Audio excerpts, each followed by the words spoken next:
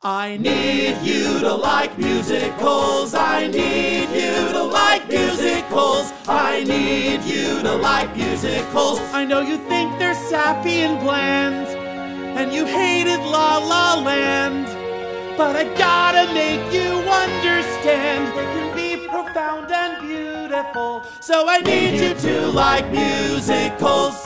When a guy picks a chick over his buddy, something gotta be wrong. Hi, ladies and gentlemen. Welcome to I Need You to Like Musicals, Episode 9. I don't know why I keep a running count of the episodes here. It doesn't really matter. I don't think there's going to be a 10-episode season like there was with Sondheim on Adderall and then a break. I might just keep going.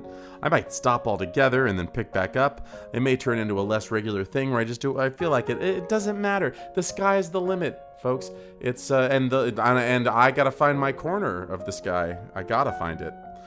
Anyway, today, this episode is all about positive energy. We're going to talk about some musicals positively. I got a lot of feedback after the last couple of episodes from the legions of fans out there on the internet saying, "Are you sure that you like musicals? You should change the title to your podcast because it sure doesn't sound like you need anyone to like musicals because you don't care for them yourself." Yeah, granted. We got in a bit of a rut, didn't we, folks? We were in the toilet there talking about Miss Saigon and Evita, and then we went even deeper into the toilet with Cats and Les Mis. So that's not... We're going to shift gears here. I'm going to get back on track talking about musicals in reverse autobiographical order, which really means nothing to anybody but me, but it's my show, so that's how I'm going to do it. The other thing, one thing that happened this week, I happened to look at a calendar and I realized, oh shit, my second job starts soon. It starts back up again, teaching musical theater, this time to 5th graders. We're directing them in a show. I need to do a little research because the show that is on the books for these kids to do, I don't know a damn thing about it. I've never seen it. I've only heard of it. I need to watch it. Now, as a man who is almost 40, very close to the age of 40, one thing that's become more and more important to me is maximizing time. That's my whole thing now. I feel like there's only so much time when I'm not working or I'm not at school or I'm not doing something that, like, I feel guilty sitting around and watching a thing. Or, you know, if I feel like I should be doing wrist exercises while I read a book. That's not true. But that would be an example of that. Maximizing time. So I thought, why don't I take notes on this one, and then those notes will be twofold. I'll be prepared for my job, and then I'll be able to do a podcast on it. Now, unfortunately, the show that I'm doing with these 5th graders is Disney's The Descendants, which, if you're familiar, was started as a TV movie musical in 2015, became a franchise. And if you're familiar with this at all, then you're thinking what I'm thinking. I can't stay positive on the podcast this week and cover that thing because, whoo, that's going to be a feat. So anyway, today is not about Disney's The Descendants. We're not going to ever talk about Disney's The Descendants. Well, never say never. Who knows? Maybe I'll have a turnaround on it. But anyway, today is going to be mostly a love fest. We're going to talk about 2 shows. One of them I love with all of my heart, and one of them I like with all of my heart, or at least the movie version of it. Both of these shows premiered on Broadway in 1972. Both of these shows are very horny. These are very horny musicals. And that's really where the similarities end, with the horniness and 1972. One is just undeniable fun, and the other one, if done right, is extremely weighty and profound. We're going to talk about Grease and Pippin!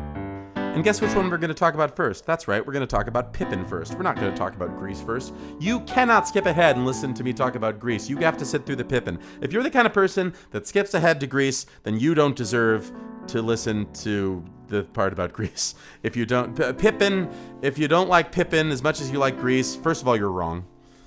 Pippin is way better. Second of all, consider this Methodist church services on Christmas Eve. If you don't sit through this, then Christmas morning and the opening of your Sega Genesis games is not going to be as exciting. You gotta work for it. You gotta sit through the Pippin to enjoy the Grease. I love Pippin so much. I think it may be may be my favorite non-Sondheim work. In my research this week, I found a quote about Pippin from somebody called him Scott Miller, who is maybe self-proclaimed musical theater historian. And I liked this quote about Pippin so much that I bought his book that very moment online, because I was like, this guy and me are on the same page. He wrote a book called From Assassins to West Side Story, which is, I guess it's a director's guide to a certain number of musicals. And right there in the title, I mean, first of all, those are two of my favorites. So me and Scott Miller, if anyone knows Scott Miller, if you happen to be a fan of I Need You to Like Musicals, holler at me, baby. You and me are like-minded. Anyway, here's the quote from his book, which is in the mail, coming to my house. But this is the quote. Pippin is a largely underappreciated musical with a great deal more substance to it than many people realize. Because of its 1970s pop-style score and a somewhat emasculated licensed version for amateur productions, which is very different from the original Broadway productions, the show has a reputation for being merely cute and harmlessly naughty. But if done the way director Bob Fosse envisioned it, the show is surreal and disturbing. Unquote. That's right. Pippin, the ending of Pippin especially, particularly, we're going to talk a lot about the ending of Pippin today. Because the ending of Pippin is important, and it's, people monkey with it. People fuck with it. I had a conversation. If you've been listening since the beginning, or if you just happened to tune in to my West Side Story episode, one of the whole reasons that I wanted to do a podcast to talk about musicals was I found that the people that were in my musical theater tribe, or like people that were actors, fellow singers, just sort of in the realm of musical theater, I found that I had very differing opinions from them on what musicals were good and what made them good. And one conversation I had at work at the Singing Waiter restaurant at which I work was about Pippin. And this is where I kind of had that revelation, or at least it came to light a little bit more. This friend of mine I work with, a fellow singing waiter, we were talking about Pippin. I was talking about how much I love Pippin, and she said, yeah, I just don't like the ending. I feel like it should have been, whatever. She said it should had like a different idea for how it should have ended that would have been more sunny and user-friendly. And I, of course, really disagree. And I'm not just saying that because I think that things should have sad or scary endings, or that everything should be dark. I just think that musical theater is such a it's mode of storytelling with so many possibilities that it's a shame that it's classified as a feel-good time only. So I don't want people to feel bad. I don't think that you necessarily need to feel bad from a sad ending or from a nuanced ending. I just think that musical theater should do the same things that other mediums like film and straight theater do, which is more complicated than just, and they lived happily ever after. I want adventure in the great white somewhere. Pippin involves two towering figures in the musical theater, Bob Fosse and Stephen Schwartz. One was at the start of his career, Stephen Schwartz, 24 years old or so, and one was at the height of his powers towards the end of his career, Bob Fosse. But neither of these men have anything else in their career before or after that comes close to this. I think that this is Fosse's masterpiece.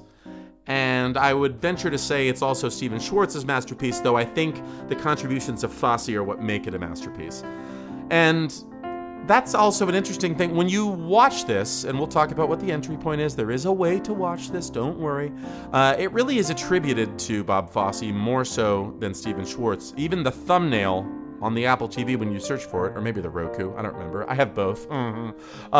It's called Bob Fosse's Pippin. And you're goddamn right. It really is. I think that I maybe enjoy and appreciate Bob Fosse more than I think I do. And unless you've been living under a rock, you know who Bob Fosse is. He pioneered an entire style of dancing with things like, Pajama Game, and later Chicago came after this, but just the whole thing with the hat and the thing and the sexy dancing and the jazz hands. That's all Bob Fosse. That's where that comes from. He made that up. There's a show on FX called Fosse/Verdon. Worst title for a TV show ever. The show wasn't bad. I will tell you, I stopped watching it 2 episodes in. And this wasn't why I stopped watching it, but this did piss me off. I found it really fun at first because it was like, oh man, the time and place of this show of New York City, circa 50s, 60s, early 70s, and like working in Broadway. Like that seems like I was born too fucking late. I wish had been a part of that. But there's a scene at a party where some guy sipping a cocktail is talking to Fosse, and he says, "Oh, you must see the new Stephen Sondheim play. It's about this man in his 30s named Bobby who he's not sure if he wants to get married and he's afraid to commit." And then Fosse says, "I'm at the edge of my seat already." And so I was like, fuck you, fuck this show, fuck these people. So anyway, it's an okay show, at least the 3 episodes that I saw. I don't know, it does that HBO thing. It wasn't on HBO, but it does the HBO thing of people just doing impressions of historical figures. It's also, you can't really get the full experience of what it looked like when Gwen Verdon did her hip-shaking dance, because Michelle Williams, who plays her, is not Gwen Verdon. So they kind of try to work around that. They try to not show the hips in a weird way so that it wouldn't be obvious. That it's like Joaquin Phoenix singing as Johnny Cash. It's like, why? This is not anything that's brilliant, but okay. You should have lip-synced to do it like Jamie Foxx in Ray. Anyway, there you go. That's my take on that. We're getting a little off track. None of that was in my notes. That was what you might call a detour. Pippin started as a student musical by Stephen Schwartz and some other slob at Carnegie Mellon. After he left the school and he wanted to turn it into something else and to bring it to Broadway, keep developing it, it completely changed. That guy's not credited because Schwartz completely, not a single song or anything remained from it. It's a weird topic for a musical if you think about it, because it's about this historical figure about which not much is known. The son of Charles the Great, Charlemagne, in the early Middle Ages, the 8th century. Pippin, sometimes spelled differently, is Pippin, which makes me think of pumpkin seeds, P-E-P-I-N, or Pippin, P-I-P-P-I-N, as it is in the musical. Apparently he actually was a hunchback. They say in the musical that, there's some rumors that he was a hunchback, but please, set all this aside. This is the real story. But this fucking musical is a rumor, because Pippin was a hunchback.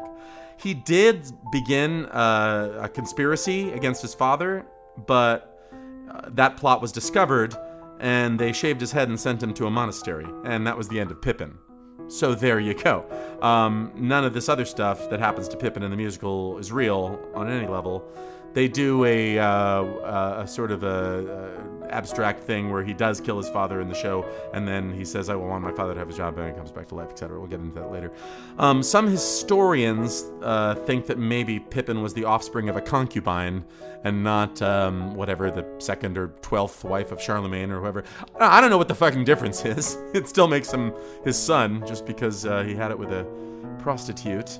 Also, the characters, obviously, of Charlemagne is real. That's a real person. And Fastrada and Bertha, those are also real. Fastrada was Charlemagne's 3rd wife, and Bertha was his mother. So, Bob Fosse is given the script, written, by the way, Roger O'Hearson. Great script. Really one of the top-tier books of a musical. And it's anybody's guess, really, how much of that is from Roger O'Hearson and how much of that was Bob Fosse getting his hands in there. But anyway, Bob Fosse, when he's given the script, at this point he's already an icon, he's 47 years old. He only agrees to direct and choreograph it if he's allowed to make the story more dark and sophisticated. Stephen Schwartz is 24 years old. He's the Pippin in this situation. He's just this little fella, he's right out of school. Well, he's right off of Godspell. He just did Godspell, and then he does this, like a year later. He doesn't do much after this for 20 years, and then out of nowhere he does Wicked in fucking whatever that was, 2003, 2004. Also Pocahontas, somewhere there in the middle. He serves the Dark Mouse and writes the score to Pocahontas, which we all agree is the worst of the Disney Renaissance musicals of the 90s. It's just a musical where her fucking hair blows in the wind and we whitewash all of the whatever. He also did The Prince of Persia? Egypt? Anyway, people seem to like that one. Whatever. So I am of two minds about Stephen Schwartz. I have not really dug into... I've not seen Wicked. Let me put it that way. So I'm a real fucking fraud. I need to, buy a ticket to see Wicked the next time Wicked is around. Because, I've heard the songs, etc., and I like it. I think it sounds good. I like his aesthetic. I like the sort of 70s feel of the music that he writes. But I considered myself a Stephen Schwartz head on the strength of Pippin alone, because I've always loved Pippin. But in doing my research this week, I feel like what's good about Pippin is not attributed to him. We'll talk about that. My uncle worked with Stephen Schwartz on a draft of Mulan. My uncle is a screenwriter, and it was a draft that never got used, of course. And if you bring up Stephen Schwartz in front of my uncle will motherfuck this guy up and down. He will literally, he'll spit on the ground. He hates Stephen Schwartz. And it makes me laugh. And I like Stephen Schwartz a little bit less after doing this research. He said, because when they did the revival, obviously Bob Fosse is long dead. If anybody's seen all that jazz, we know that he drank and smoked himself into an early grave, or a relatively early grave. He said, quote, "There were specific choices Bob made that I honestly thought were heavy-handed and crude, and not in a good way." All right, well, I think it's great. I think all of the choices are great in the original.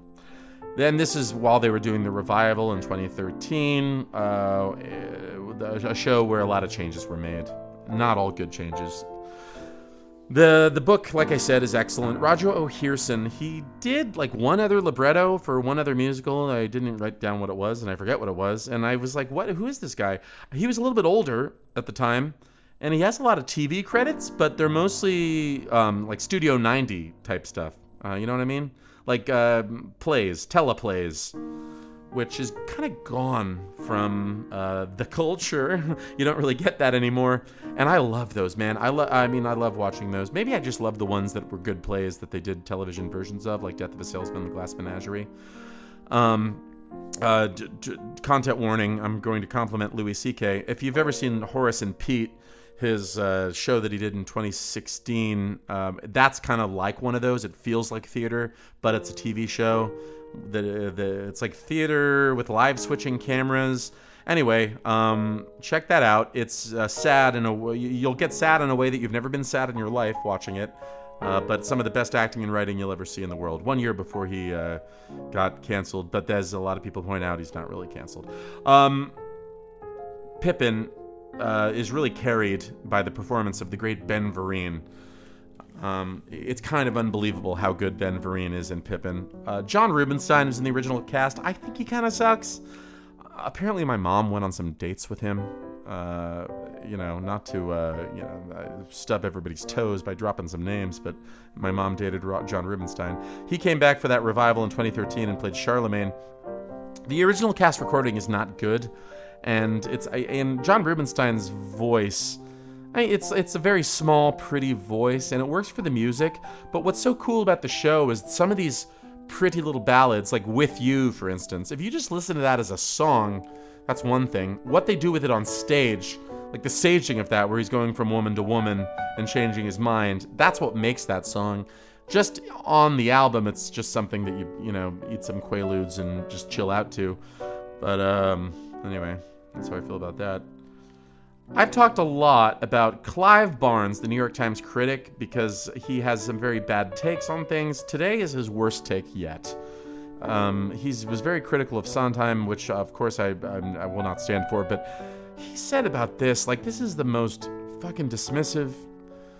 He said, quote, "It is a commonplace set to rock music, and I must say I found most of the music somewhat characterless. It is nevertheless consistently tuneful and contains a few rock ballads that could prove memorable." I think that if it's 1972 and you've got some old buzzard writing writing reviews like that, then you should fire him and get somebody that's a little less out of touch. You know? It's a dumb thing to say. That kind of goes against Roger Ebert's whole idea of how a review should be written. It's just, okay, that's not your cup of tea. He likes fucking fine wine and doesn't. Rock music is somewhat characterless. It bothers me. The aforementioned revival, 2013, they went with this whole circus motif. I wrote down family circus. I don't know why. It was weird. You ever watch read that comic strip? Anyway, the circus. Joining the circus. Acrobats, trapeze. They changed the ending. More on that later. We're going to talk a lot about the ending later. I know I already said that. There was movie buzz around Pippin for a while. In the 2000s and then in the 2010s. Craig Zadan, our friend from the Sondheim on Adderall days who wrote Sondheim and Company, who's also a producer, he was going to produce the film version of Pippin, but here's the problem. This was in development in the late 2010s at a little place called the Weinstein Company. And, you don't want to be in development with the Weinstein Company in the late 2010s because some shit is about to go down. And things are going to go bankrupt. So the rights to the movie quietly were returned to the author, Stephen Schwartz, and there was no longer a movie in the chamber for Pippin. Which is good. Like, I bet you they would fuck it up. Maybe they wouldn't. I don't know. Maybe if somebody good made it. My history with Pippin, I've never been in it. I've always wanted to. I never really got the chance. I'm definitely too old to play Pippin now. And so I have to wait until my Charlemagne years. I'm in the fallow years between Pippin and Charlemagne right now. First time I saw it was in 1999 in a tiny theater. I wish I remember which one. And I tried to look this up. Tried to Google Los Angeles Times Theater Review, Pippin 1999. No record of this. Boy, oh boy. Really good intimate production of Pippin that blew my mind in 1999. Saw it twice. Saw it with family, then went back and saw it with friends. Very, very good indeed. A great entry point, if you'd never seen Pippin, is the 1981 filmed stage version that they made for Canadian television. You got Ben Vereen in that one, you got William Catt, and it's really, it's a shortened... this is very strange. Okay, I watched this thing 1,000,000 times in high school because it's so good. But there are, a lot of the songs are shortened. And today, I watched it again on YouTube because I noticed... So there's also a version on Broadway HD that's even more shortened. This is very complicated. I'm sorry, I've opened a can of worms here. So, okay, here's the deal. You got the show of Pippin that's on Broadway in its complete form. You got the 1981 film stage version released on VHS.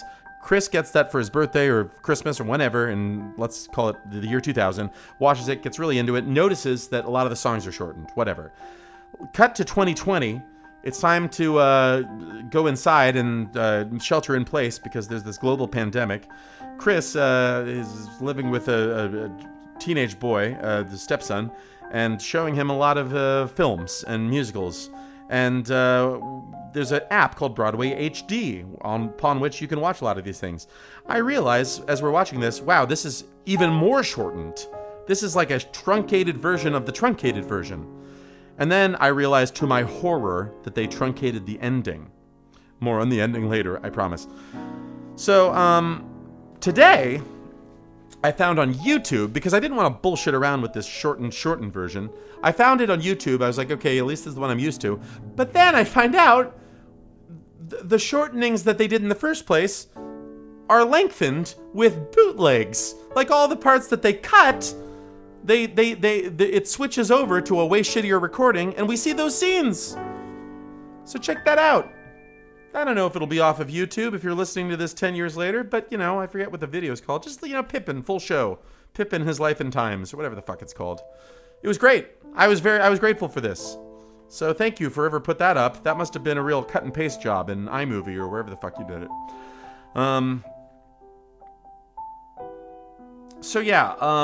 The ending to Pippin is extremely important. As far as I'm concerned, the original ending is the only ending. Anyone who monkeys with the ending is a coward and a charlatan. It starts, though, lest you thought this was not Fosse, the musical starts with nothing on stage but floating jazz hands. The famous Fosse jazz hands, and that's all you see, is hands floating in the jazz hand position.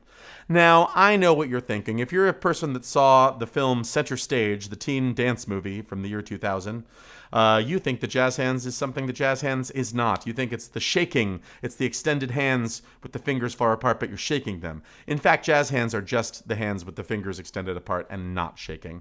And it's a big Fosse thing, the jazz hands, where you have one on each side and you're moving back and forth to the side. That's a terrible explanation of what it is. Ben Vereen is breathtaking in this thing. Anyone else who tries to be the leading player ought to be ashamed. And I can completely understand why in the revival they would change it to cast a woman in the role, because nobody is going to come fucking close to what Ben Vereen did in this. Ben Vereen is a powerhouse as the leading player. It's amazing. And it's not even apparent right away. Like, it's in Magic to Do, it's fun, it's charming. It's like, oh, okay, this is great. He's singing, he's dancing. Later, when we get to Glory, oh my God. And all this, just, he is fucking firing on all cylinders. Ben Vereen, Pippin. Magic to Do is a very interesting opening number because it doesn't really follow the Hammerstein-Sondheim rules of what an opening number should do. It doesn't really tell you what the evening is going to be. It just says that we've got magic to do. Now, once you've seen the whole thing, in retrospect, it does make sense.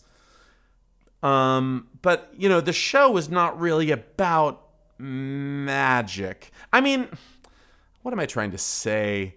It's like the backdrop of things, the player and the leading players, and the fact that it's Brechtian, okay? It's the distancing effect.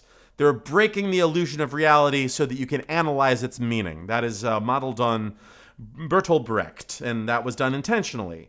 So I guess the opening number is appropriate. I really went in a circle there. I didn't know where I was going. Anyway, it seems weird. Let's just say, for example, you're me, or you're somebody that doesn't know what the fuck Pippin even is, and you go to the theater to see something called Pippin. You're like, what is this? Is this about Scottie Pippen's life, the basketball player? Okay, let's see. And then a bunch of people sing that they've got magic to do. I'm not sure it really tells you what is in store in the evening. But in a sense, it does. So they have this fun storytelling device where they introduce Pippin. They have that blanket. The little boy reads the book, and then they pull him down, and the grown man reads the book. They pull him down. Time passes. You have to kind of see it to know what I'm talking. You had to be there. Am I right? You just got to see it. Everyone should see Pippin. It's great. But they get into Corner of the Sky, which is the big hit from the show. I sing it at this restaurant with the singing waiters. I usually do it like third or fourth. I usually start with "It Had to Be You, It Had to Be You," and then I, once the restaurant's really cooking around like 8 o'clock, I'll sing "Can't Take My Eyes Off of You," and then I'll do "Build Me Up, Buttercup," and then if people are still around, come 9:30, let's say, I'll pull out "Corner of the Sky" as sort of a little falling action there. Anyway, apparently every asshole high baritone leading man type brought this song into an audition for 20 years after the show came out. It was like a big staple for male audition songs. We sang it at my 5th grade culmination from Pacific Palisades. What do you think of that? In this version of Pippin, the TV version from 1981, you've got the famous Cheetah Rivera as Fastrada, the original Anita from West Side Story, the original Rosie from Bye Bye Birdie. Real sexy and good, even though she's older, MILF status at this point. William Catt, the great American hero, he plays Pippin. I'm going to tell you something, and I don't know if anyone else has seen this thing or pointed this out at any point. His voice sounds tired. It's kind of the weird thing is he seems like he's got a good voice, but it's like a little hoarse, and it kind of gets more hoarse throughout the show. Pippin does do a lot of screaming, and I wonder if, like me, when I've done shows, he was not screaming safely and got himself into a place where he could not sing as well. Anyway, yeah, he sounds hoarse. He sounds like he's a good singer, but he doesn't have the notes that night, the night that they were filming, which is really a shame. Maybe in 1981 they didn't know how to do the prednisone shot in your ass for your voice, the steroid thing, or now that you can do it in pill form. I don't really know how it works. I've only had prednisone for other things, like the sting on my tongue from the Yellow Jacket. They gave me a little prednisone. One of the side effects, by the way, from prednisone, the miracle singing drug, which people take. If you don't know what the fuck I'm talking about, prednisone is like, if you're a singer, it's like a miracle drug that you can take to fix your voice. It's a steroid. And one of the side effects is excessive happiness. That is one of the side effects of prednisone. So look forward to that if you ever get prescribed that drug. Welcome Home, Son is a weirdly unnecessary song that only is like 8 bars. Welcome home, son, welcome home. But, it doesn't do any harm. You could have done it with words, but they did it with a song. So the main thrust of Pippin, I don't know if this podcast is a show that you could listen to without being familiar with the musicals, or if it just becomes tiresome because you don't know what I'm talking about, but I'll give you a little summary. It's a young man who's a prince. He's the son of this big king, basically the king of all of fucking Europe, Charles the Great. And he's just out of school, and he wants to feel completely fulfilled. And so he tries different things. He tries to go to war. That doesn't work out. He tries to have a lot of sex and do a lot of drugs. That goes a little too far. He tries politics. He tries to be revolutionary. That doesn't work out. He briefly ties, after that, is art and then religion. And then in the end, he meets a woman, and he's tries to have this simple life, settle down with a woman and her son, a widow. And anyway, and then it gets into the ending, which is just one of the best endings of a musical ever. But we're in the war sequence here, okay? So right after Corner of the Sky, that's the musical theater I want song to end all musical theater I want songs. He just wants to be where his spirit can run free. That's what Pippin wants, and that's what he spends the rest of the musical in pursuit of. So the first thing he tries is war. He decides he's going to go to war with his dad and his brother, Louis. And he goes to the war council meeting, or whatever the fuck, the strategy meeting. And there's a song called War is a Science. Now, this is a good song, and it's fun, and it's funny, the little devices that they use in the song. But this is where you kind of learn that Stephen Schwartz is not a very strong lyricist. And this is a problem throughout. His songs are wordy and crowded. He seems to be showing off a little bit. And you get a little bit of this later, but you definitely hear it in this song. And if all the ploys we've pipped to really work to bring to pass occur, we won't have just a victory, we'll have ourselves a massacre. So if you're sitting in the audience and you hear massacre, that massacre rhyme, you can hear that marching down the fucking lobby steps. You know what I mean? Like that's just sort of poor craftsmanship. You're flagging a rhyme before it happens, before it resolves. Because what the fuck else are you going to rhyme with massacre, you idiot? This happened once at an open mic. I heard this guy, he was singing. He said before he started the song that it was a song about going to the funeral of a family member. And he says, da-da-da-da-da-da, about to blow a gasket. Da-da-da-da-da-da. Oh, what's he going to rhyme that with? That's right, casket. So it's that I think that's if you're better at writing lyrics, you don't necessarily do that. Have a rhyme that anybody can predict. You don't want a predictable rhyme, is all I'm trying to say. Jesus, that was a long way to make that tiny point. After War is a Science, we go to war, and I think really kind of the high point of the show, not counting the ending maybe, or at least in this version, is the song Glory, because this is where Ben Vereen really shines. This is triple threat exceptionalism. The way that he is singing, acting, and dancing, and how they're all integrated is so fucking good. And it's almost so good that it's like not a human being. It's like it's a human cartoon. Does that make any sense at all, what I just said? Just what the whole blood is as sunset, glory, glory, bum. And then the whole sequence after that is really profound. The way it talks about war and the way that it makes war sexual and penetrated by steel. And if you watch the movie Fosse... In the following section of the podcast, Chris will foolishly and repeatedly say Fosse instead of All That Jazz. The film he is talking about is All That Jazz, not Fosse. There is no such film as Fosse. He is sorry for his clumsiness and ignorance. Which, if you're not familiar with, Fosse, probably the most solipsistic, narcissistic act ever committed in film, is Bob Fosse's movie that he wrote and directed about his own death. It's like an autobiographical film about himself dying. And it shows, you could see watching Fosse how the whole glory sequence was probably Bob Fosse's creation. And that he is definitely not just a choreographer that you hire on a show that is like the conception of somebody else. You know what I mean? Like, he's not going to be like Patricia Birch on Little Night Music, where, you know, it's a Sondheim show and they need to bring in a choreographer. Like, he is putting this thing together. So anyway, my point is, in Fosse, there's a whole part where there's this composer that comes in with this song about, and I don't remember how it goes, but it's like about being in an airplane, or flying in an airplane. And then he takes this little song, this little ditty, and then he makes this long sequence that's like sexual, and it's about people fucking on an airplane, and then it gets like quiet, and then there's whispers, and then there's dancing. My point is, I think that's probably what happened here. The composer is incidental to Bob Fosse. It's like, I feel like Fosse kept saying, hey, Steve, we need more music here, buddy. No, more. No, set the wrong tone. I think he was in charge, is what I'm saying.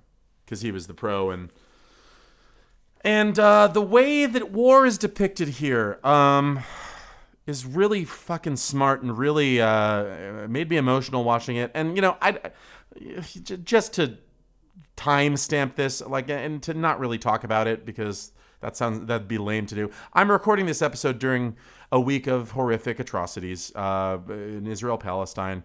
And, you know, one of the biggest lessons from that for me is to just shut up, and that your righteous anger is not necessarily going to help anything.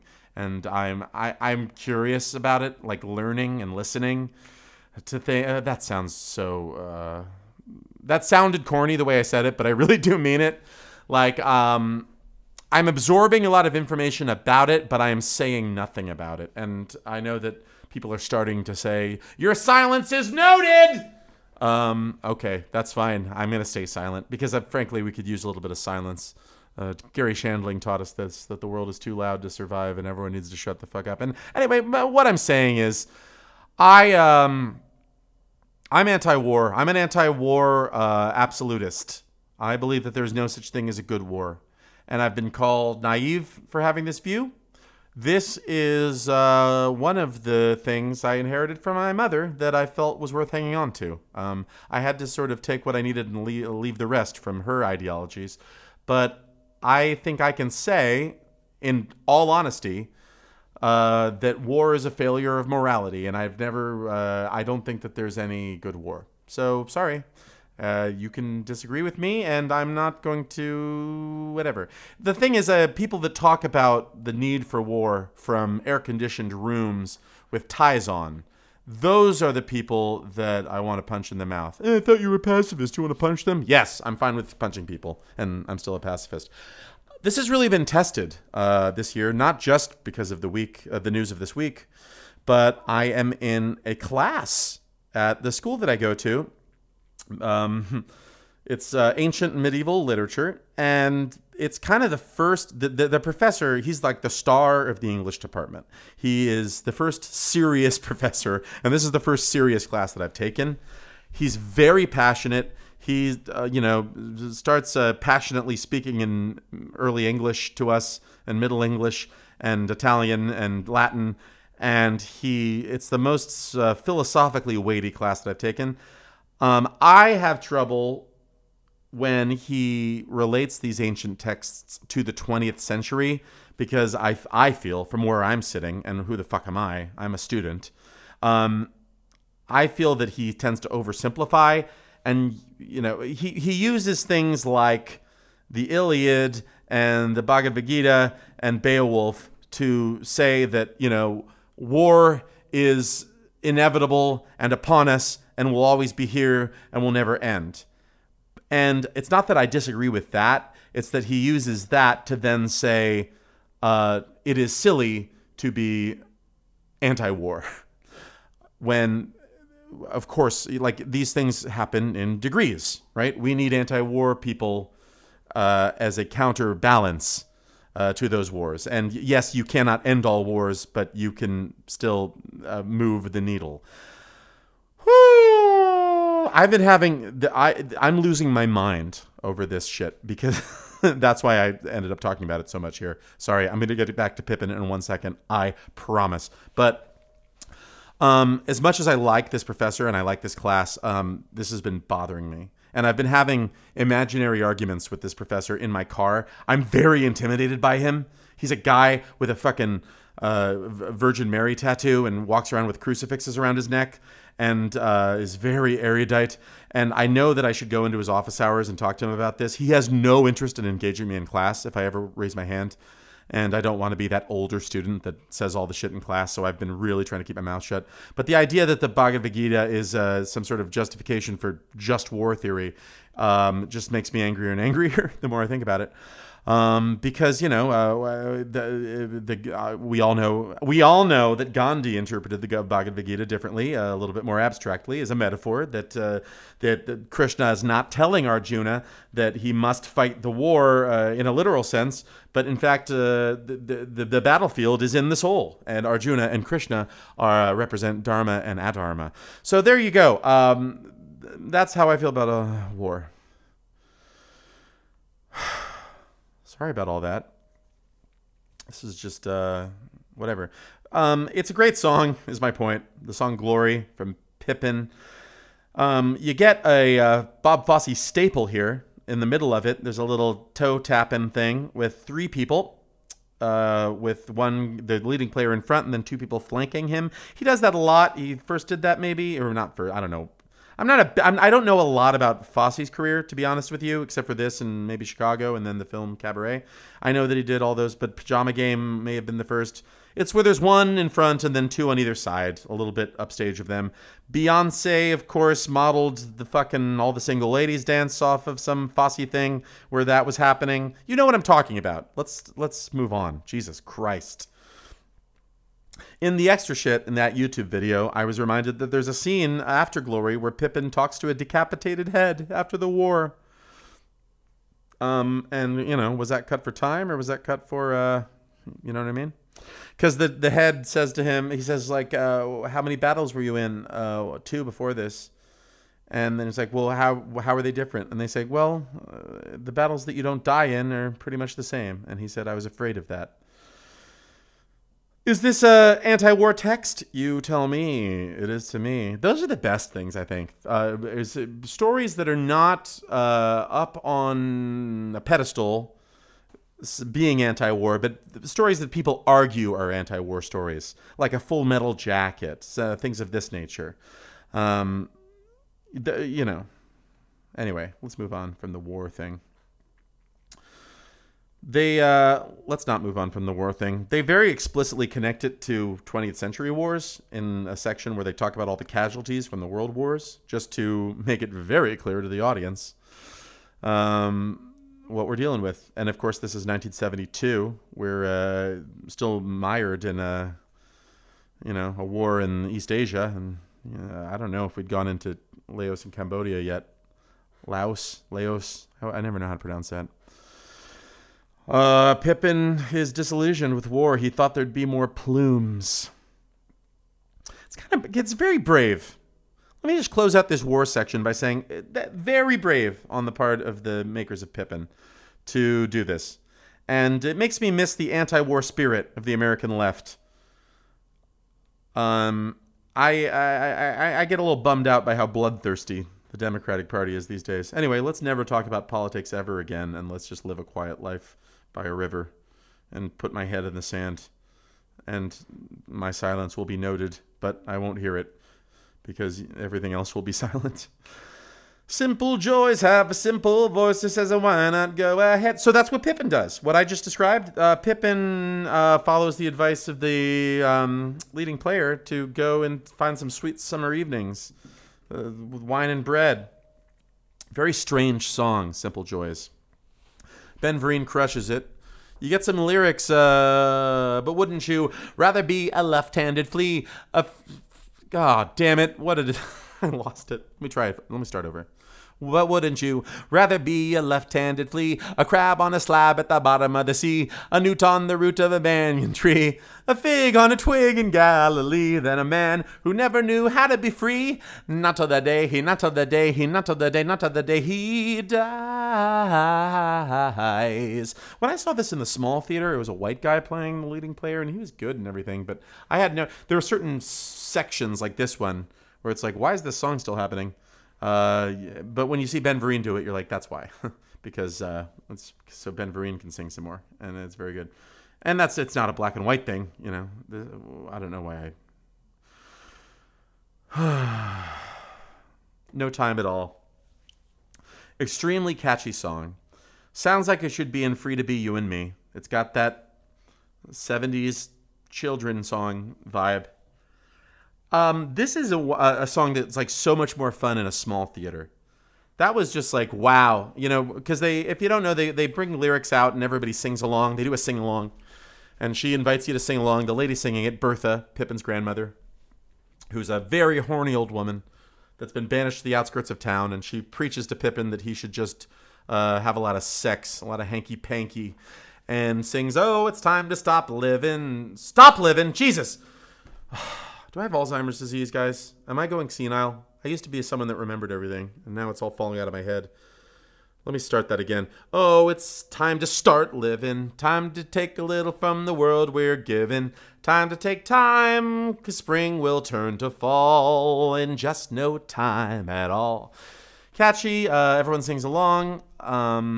I stole this later when I did children's theater. I decided that, you know, it would be fun to have certain sing-along, like to get the lyrics on poster board and have the parents in the audience sing along. And yeah, it's still fun in the large theater, I guess, but not as fun because it feels more communal if you're all in a little 99-seat theater thing. You're all compressed there together. I got choked up watching this today. This song on the line, here is a secret I never have told. Maybe you'll understand why. I believe if I refuse to grow old, then I can stay young till I die. Something about it, man. I got chills saying it right then, too. It's just something about the old lady singing that made me emotional. I love it. I love Pippin. After this, we get a song called With You, which I mentioned earlier. If you just listen to the soundtrack, it's a nothing love song. But on stage, it's so smart.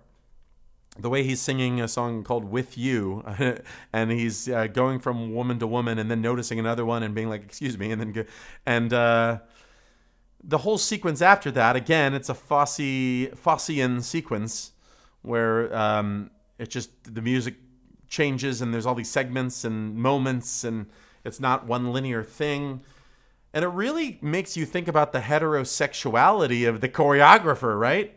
Like, you don't often get a heterosexual choreographer. And what we know about Fosse was that he was a womanizing, what's a nice word for this? Libertine. But, yeah, the sequence with the keyhole and then the group sex, and then that moment when he accidentally has anal sex and then makes that confused look. Love it. Love everything about it. Before its time, or maybe perfect for its time. Maybe it's past its time. Maybe that's the problem. Maybe it's too weird to do that now, but in 1972 it was like right in the zeitgeist. Eventually, Pippin decides that sex and smoking out of weird hookahs is just a little too much for him, and he needs to kind of touch grass, as they say. And then they get into this scene with Pippin and his father. I mean, later. First, he decides to overthrow his father, which is historically accurate. And Fastrada Iago's this into happening. She sets it up so that, because it serves her interests whether Charlemagne or Pippin die, because either Pippin kills Charlemagne or Charlemagne discovers the plot and kills Pippin, because then her son is next in line for the throne. So she makes it so that she forces a confrontation. And then there's this intense fucking scene between Pippin and Charlemagne that does not seem like it is in a musical. And then they balance it out with little jokes as breathers in a way that's like really balanced. Charlemagne does this Shakespearean monologue. I built an empire out of chaos! And I don't know the exact quotes here. And then I've heard this criticized, actually, because then they don't let that sit. And then he does this big monologue, and then the leading player says, wonderful. And it's like, oh, thank you, thank you, thank you. But it works. And that's what this show does. And that's what really good comedy does and what good musical comedy does. That's important. Okay, this is a musical comedy. They say as much a couple times out loud.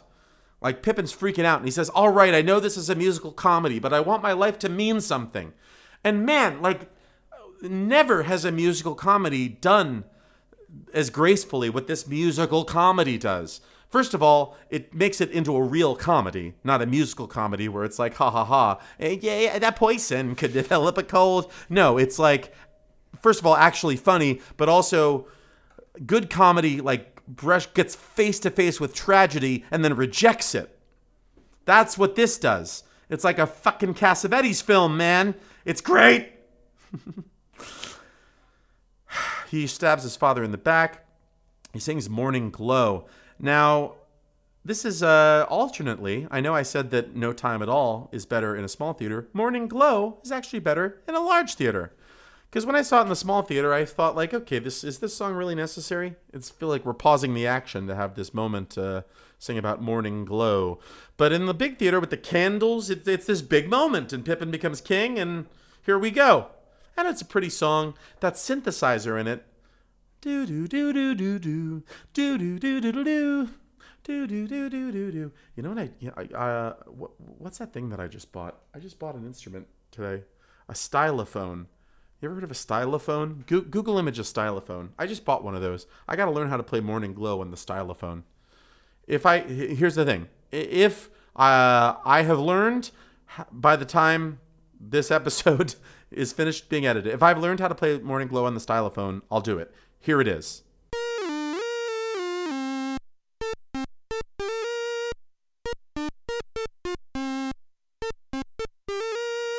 Okay. If you didn't hear a stylophone just then, it's because I did not take the time to learn Morning Glow on the stylophone. The end. So he becomes king after this big grand moment of like all of the tyranny is that we're coming out of the past and Morning Glow, and then it's so fun. Everything goes to shit immediately. Which, by the way, is why you should not add an intermission after a Morning Glow. We should address this briefly. Pippin is meant to be a one-act musical. There is not an intermission in Pippin. There should not be an intermission in Pippin. You gotta power through. That's how it was originally presented.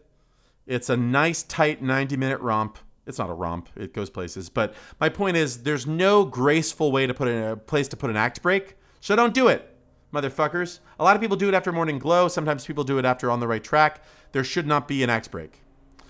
But right after this big moment, the crown doesn't fit. That's the first sign of trouble. And then, he's like, okay, I'm going to redistribute the wealth. I'm going to give the land to the peasants. But now the nobles have no source of income, for the taxes. And then it's like, okay, no one has to pay taxes. I'm going to abolish the taxes. And then, we don't have taxes. We can't have an army. Okay, I'm going to end the army. Everything's going great. And then, the Hun is nearby. He's going to attack. Okay, we can't attack him. Let's negotiate a settlement. Let's be peace. And then, they cuts down on luxury and extravagance in the court to save money. He can't get peace with the Hun. The Hun wants to remove his sexual organs from his anatomy. So he can't declare war. He declares a limited police action, but he has no army. And so he tries to tax people again, but then the nobles have no land with which or to charge rent or whatever to pay the taxes. So he suspends land reform, and then the worker, why should I work when the poor get handouts from the royal treasury? He stops the handouts to the poor, so it just like undoes everything. And it's like, I think when I was younger, this would have made me angry, and maybe it did, or maybe I didn't care, maybe I was stoned last time I watched Pippin. But it's just like it's kind of like a conservative sentiment here in a way, or just sort of like a let's have a little common sense here. You want to tax the rich and distribute the wealth, or he doesn't tax the rich, of course. He wants to solve poverty and taxes and army all at the same time, and everything goes to hell. And I mean, there's a lot behind this. Like, you could watch this scene without any political ideology and kind of get it. And what it made me think of on this listen was the way that people on the left flank of the Democratic Party, how that's even been divided into flanks around figures like AOC, Alexandria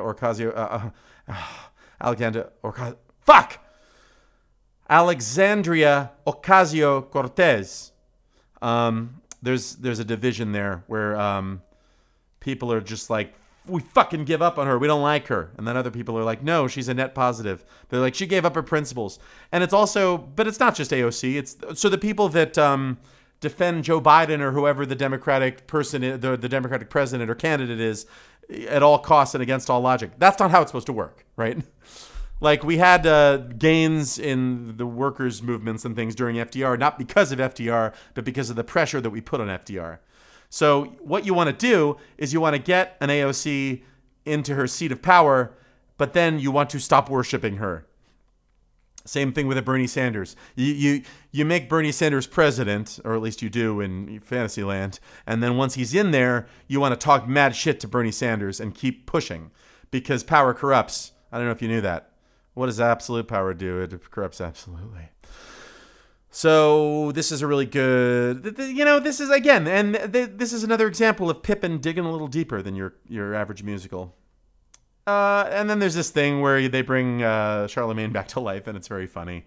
He's like, okay, just don't do it again, son. And that was all nothing. We'll pretend that didn't happen. This thing's on the right track. There's some weird lyrics in there. It's a bit of a speed bump, but, it's fun because you got Ben Vereen in there, and there's a nice dance for some Fosse moves. But yeah, dry your lips, damp your scalp. Weird, dude. The book is a lot smarter than the songs. I think that's what's going on here. The songs are not, they're a little incongruous with the book. He tries art briefly, and then he tries church, but and then this is one of the best lines in the fucking book. When the church doesn't work out, because he tries to do religion, and then he says, the church isn't saving souls, it's investing in real estate. Yes, King. That's a great line. And then we get into the whole Catherine sequence, which is really, really nice, really beautiful. I'm your average, ordinary kind of woman. We meet Catherine, the ingenue heroine. I guess you wouldn't call her an ingenue. She's a widow. She's got a small boy, and that small boy has a pet duck, which if you watch the TV version, it looks like a real fucking duck. I think it is. They bring a duck on stage. There's a lot of cuts from this scene. Clearly a cut for time. But in the full version, which you get the pleasure to see on this YouTube video, albeit in a bad quality bootleg version, there's all this thing where there's this whole thing where the duck gets sick, and Pippin tries to pray for the duck, and then the duck dies, and then he bonds with the kid and tries to get him a sheep, and then there's a real sheep on stage. What the fuck? It's kind of wild for the kid playing Theo, the little boy, Catherine's son. Can you imagine, you have to cast an actual little boy, and then a pretty young boy. I mean, he looks like he's no more than 7. And he's got to wait around backstage until 10:30 p.m. He's at the very end. I hope that they let him play with the duck and the sheep while he was backstage, that they had a room where he could hang out with those animals. And anyway, Average Ordinary Kind of Woman is her song that she sings. It's. I think that's another one that's also more fun on a small stage. When I saw it, they threw confetti all over the goddamn place, and then that confetti stayed on stage for the rest of this show. That happens in the big on the big stage too, but it's just cooler when it's whatever, small stage. The sick duck, they pray over the sick duck. Anyway, that's all cut. But eventually, whatever. Extraordinary. One of the best songs in the show. Underrated. Unsung hero of Pippin. The song Extraordinary. I did it in auditions from time to time. The fact that I'm different is easy to see. So why doesn't anybody know it but me? It's a great line. Great song. And the way that sits on the music. You only get that when you got one guy doing music and lyrics, even if it's an imperfect lyricist. He matched it to the music, the high note. Why doesn't anybody know it but me? It's higher than that, baby. It's a fucking B flat, I'll tell you that much. So, Pippin and Catherine fall in love. The whole sequence where they have sex and he fails and they have the two dancers. I don't want to explain it. Just go see it if it's in your town or watch the video. You can only do something like that with musical theater or with theater. Let's just, let's keep theater alive, everybody. I know it doesn't make any money. Can we find a way to make theater some money so that we can have stuff like that? You don't get storytelling like that in any other medium. Here's the first part of the show that's truly boring. Love song. And I understand what they're trying to do. They're saying, here's a love song, and it's called Love Song. And they sing in it, we're going to sing a love song, la la la la la la la la la la. But it serves no other purpose. It's a dated sounding 70s song, and we just sit there. And the show has so much energy, and it does not need this breather. It feels like too long of a breather. There's another song right after this, I Guess I'll Miss the Man, that is cut from the TV version, and it really should be cut from all versions because it's a downer, and it's not really of a piece with the rest of it. His decision to leave when he sits at the head of the table with Catherine and Theo, I was really disturbed watching this as a teenager. When he says, this is not enough.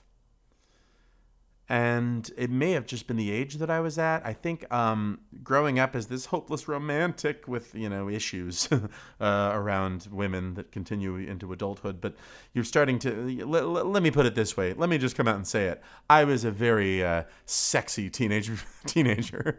And I got a lot of ladies when I was that age. And I was just starting to know what it felt like to be chafed by commitment in a relationship. And like watching this happen to Pippin and then Pippin run away was very disturbing.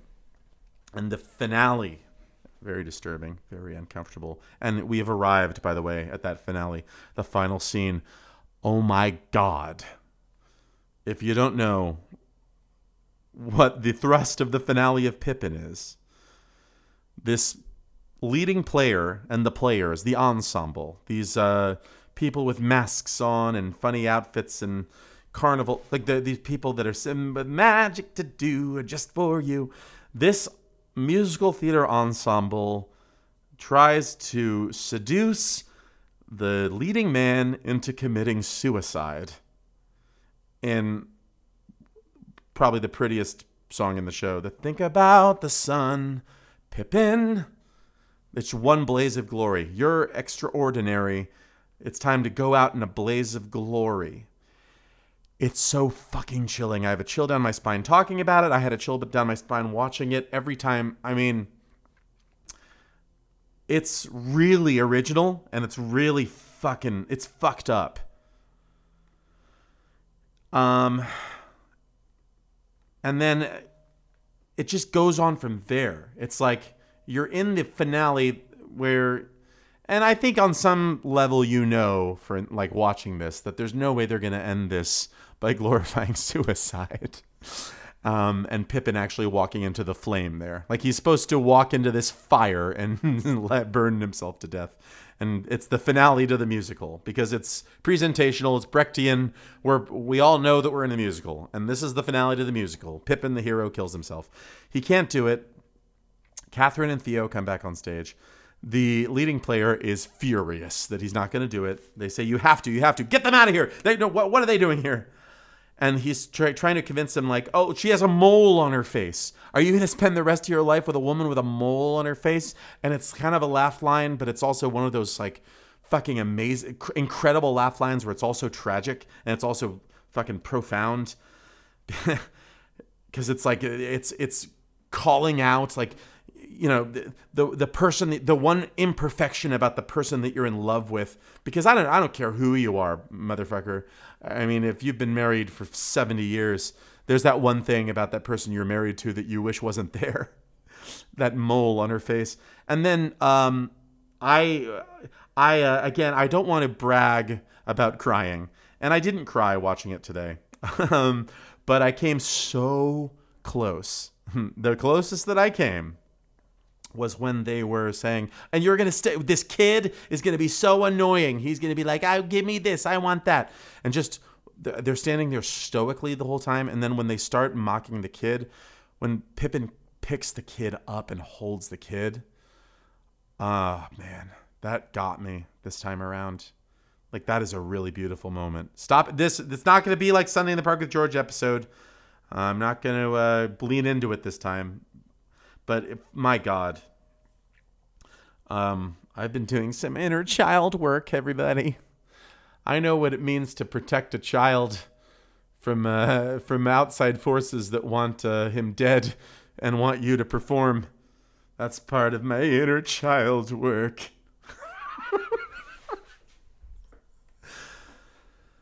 Oh my God. We haven't even gotten to the best part. So the final lines, so they say, all right, fuck you. You're not going to do the finale. Let's see how you do without us. We're leaving. And we're going to take with us all of the colored lights and they rip up all the costumes. So they're all wearing, you know, their undershirts and their slip. And the sets go away. So they're just on stage with the fucking ghost light all by themselves. And then he's singing a cappella. And then here the final lines to Pippin in the original form. They're all alone. Everyone's left. It's just him and Catherine and Theo. She says, Pippin, do you feel like you've compromised? He says, like, no. And then she asks him something else. And then she says, well, how do you feel? And he says, trapped, which isn't bad for the end of a musical comedy. And then they go, ta-da, and they take a bow. Fucking great. Let's talk about it. Let's talk about this ending, because this has been a bone of contention, okay? They changed it in the revivals, starting in 1998 and also in the 2013 revival. What they did was they didn't have that dialogue. They had the whole thing with, up to that point, singing a cappella, and then Pippin and Catherine, like, hold hands or kiss or whatever and exit, but then Theo comes back on stage, starts, you know, looking around the empty stage, starts to sing Corner of the Sky a cappella, and then the leading player comes back on and puts a hat on him, and it's like the cycle's repeating, right? Like, Pippin's out, but they're going to start this with somebody else, and that's fine. It's okay. It's not nearly as bold as the original ending. Steven Schwartz prefers this ending. He's wrong! He's wrong. Bob Fosse would be rolling over in his grave. It's like, I mean, first of all, so listen, let's talk about, so we're talking about 1972. And this ending is about like the fruitless attempts at discovering meaning or achieving glory or changing things or being a hero. But mostly, it's like about the existential horror of aging and compromising. And it's the lead character leaves the whole stadium with the colored lights and the glory, and he does it to make this small human connection and to live a normal life in obscurity. This is uncomfortable for, I think, a lot of people, but especially maybe performer types, or people who believe for whatever reason that they are exceptional because either somebody told them that they were, or they clung to it as a delusion early on to shut out other things. You know, it's Blaze of Glory, the 27 Club, Achilles, and the fucking Iliad. It's your destiny. I mean, why would anybody go to Hollywood, California, or Manhattan, New York City, unless they thought that they were destined for something? Like, you have to believe in destiny to do these things, which is why performer types, and also, you know, alcoholic types sometimes. Like, there's a grandiose thing that happens. Even when you think that you're shit, you think you're the piece of shit that the world revolves around. But What's even more incredible than pointing that out in this musical is that it doesn't tell you that if you let all of that go, that everything will be perfect. It says that you'll probably feel trapped. But that's, it's good enough. It's not bad for the end of a musical comedy. It's fucking perfect. It's a perfect ending. And there's a bit of a story behind it, folks. There was a small variation on this in the original ending when they were doing it in previews. She said, well, how do you feel, Pippin? And he said, trapped, but happy, which is not bad for the end of a musical comedy. So it said, but happy after trapped. John Rubinstein, who played Pippin, he says, and he loved that, by the way. He thought that like the audience would like laugh or in a gallows humor kind of way when he said trapped, but then when he said but happy, then they would be like, oh. He loved that. Bob Fosse comes into John Rubinstein's dressing room after a show, and he says, you know that when you say but happy, cut that. Don't say but happy. And John Rubinstein says, are you crazy? That's the best part. And then Fosse says, I'm not going to have the New York critics call me a goddamn sentimentalist. And so John Rubinstein argues with him and says, like, no. The audience, gets their unsentimental moment when I say trapped, but then we save them and we save Pippin without getting mushy. That's what the show is about. That's where it's leading us. That's a direct quote, by the way. I acted it for you, so it sounded like but he actually said that. And then Bob Fosse responded to it like, nah, it's bullshit. That's exactly what Fosse said. And he's right. He's right. And Stephen Schwartz, him and Roger O'Hearson start pursuing their right to go back into the script and make changes. And a quote from Schwartz is, taking out but happy was one of the ways Bob took the heart out of the show, which I think became colder as a result. Shut up. Fuck you. I am now on my uncle's side. Stephen Schwartz is an idiot. He doesn't get it. There are a million life-affirming musicals. There are a million feel-good musicals. You can have heart and still say something layered and nuanced and difficult. Colder indeed. Braver.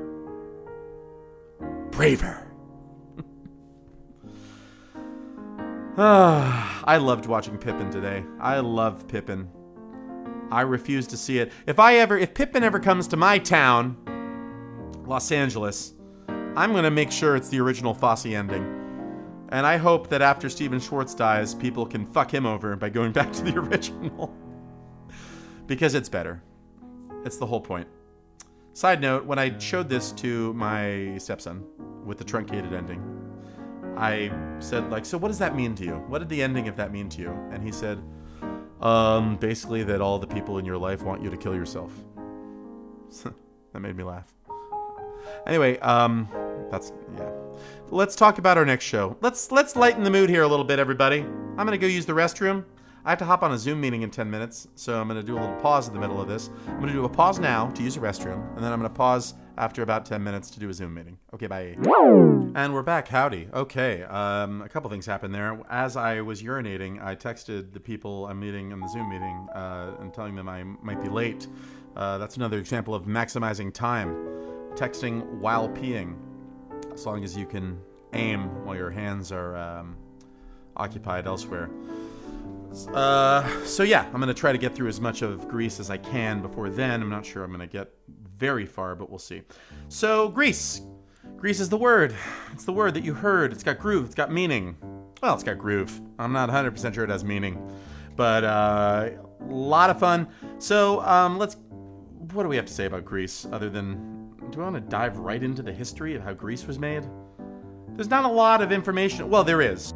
I didn't dig into it, full disclosure, as much as I could have. Didi Khan, who played Frenchie, wrote a whole fucking book about the making of the movie. The stage play is very different from the movie. So it started in Chicago. There's a few different versions here. Can I get focused here? This is so fucking unfocused.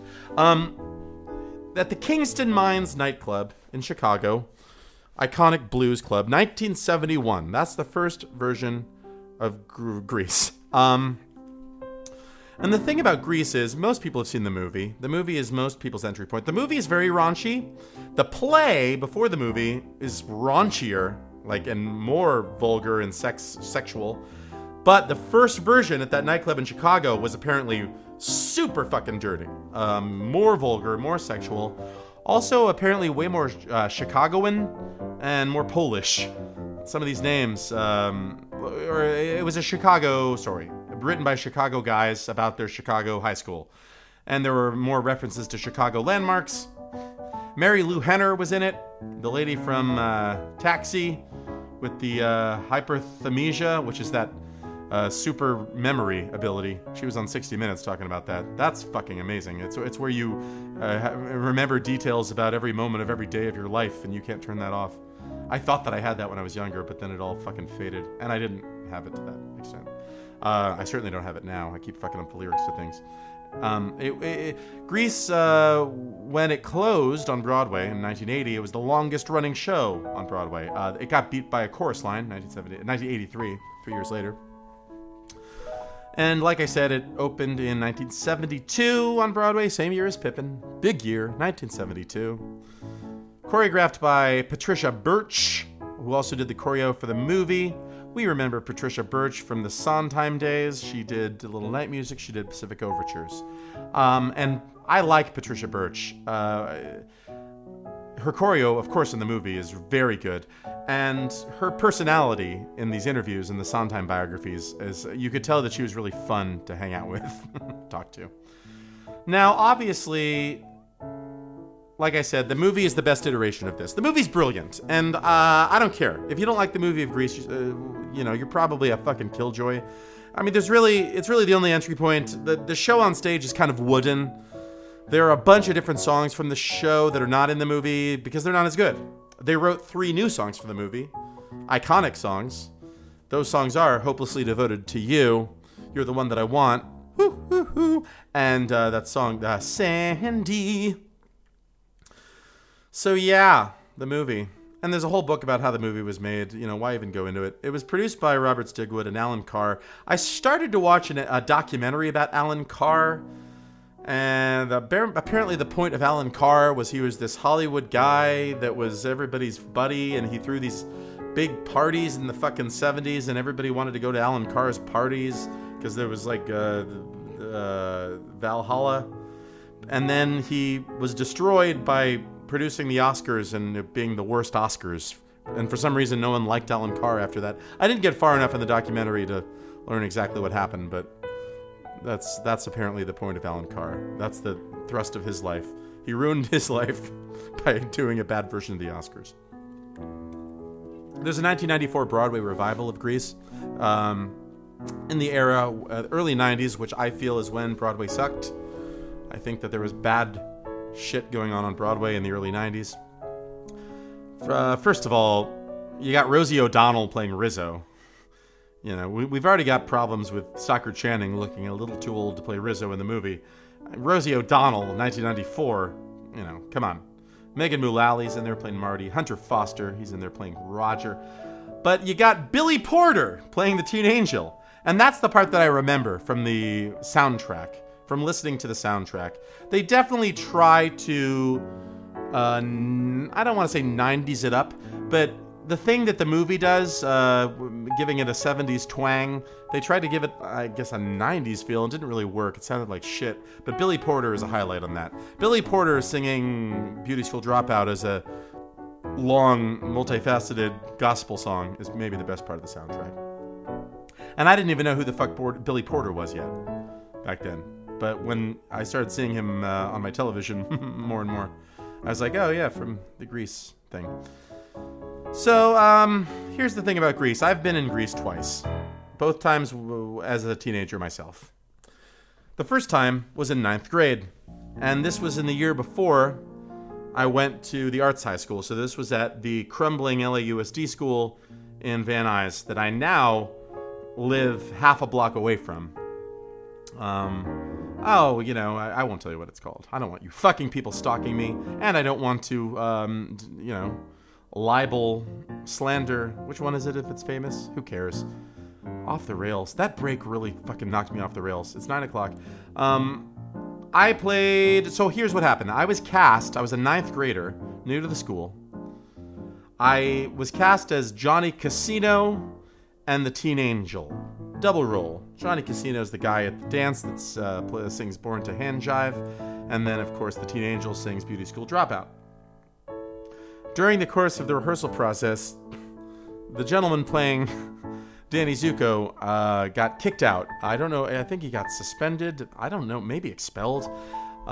There was an incident in rehearsal where I don't remember what happened exactly, but the teacher was yelling at him, and he threatened the director. He said, hey, watch your back on the street. You know what I mean, Mr. I won't say his name. We lost him. That teacher died a few years later. But anyway, he threatened him, and so he was no longer in the show. And I moved up to the role of Danny Zuko. And playing Danny Zuko made me definitely got to my head, and I started to get too big for my britches. By the time I did the show again, I was at that arts high school, and it was the summer before senior year, and friends of mine were in this youth theater thing outside of school in the Valley, and I went and auditioned for it. By this point, I'm 17 years old, and my life has changed. I was cast as Kaniki, and I was something of a Kaniki in real life at that point. I was this very brash, not so nice teenager who got into a lot of trouble and broke a lot of hearts, you know what I'm saying? I was a lot cuter in those days, I'll tell you that. I think back on some of the things that I did and said during this period of my life, and I've even talked to some people.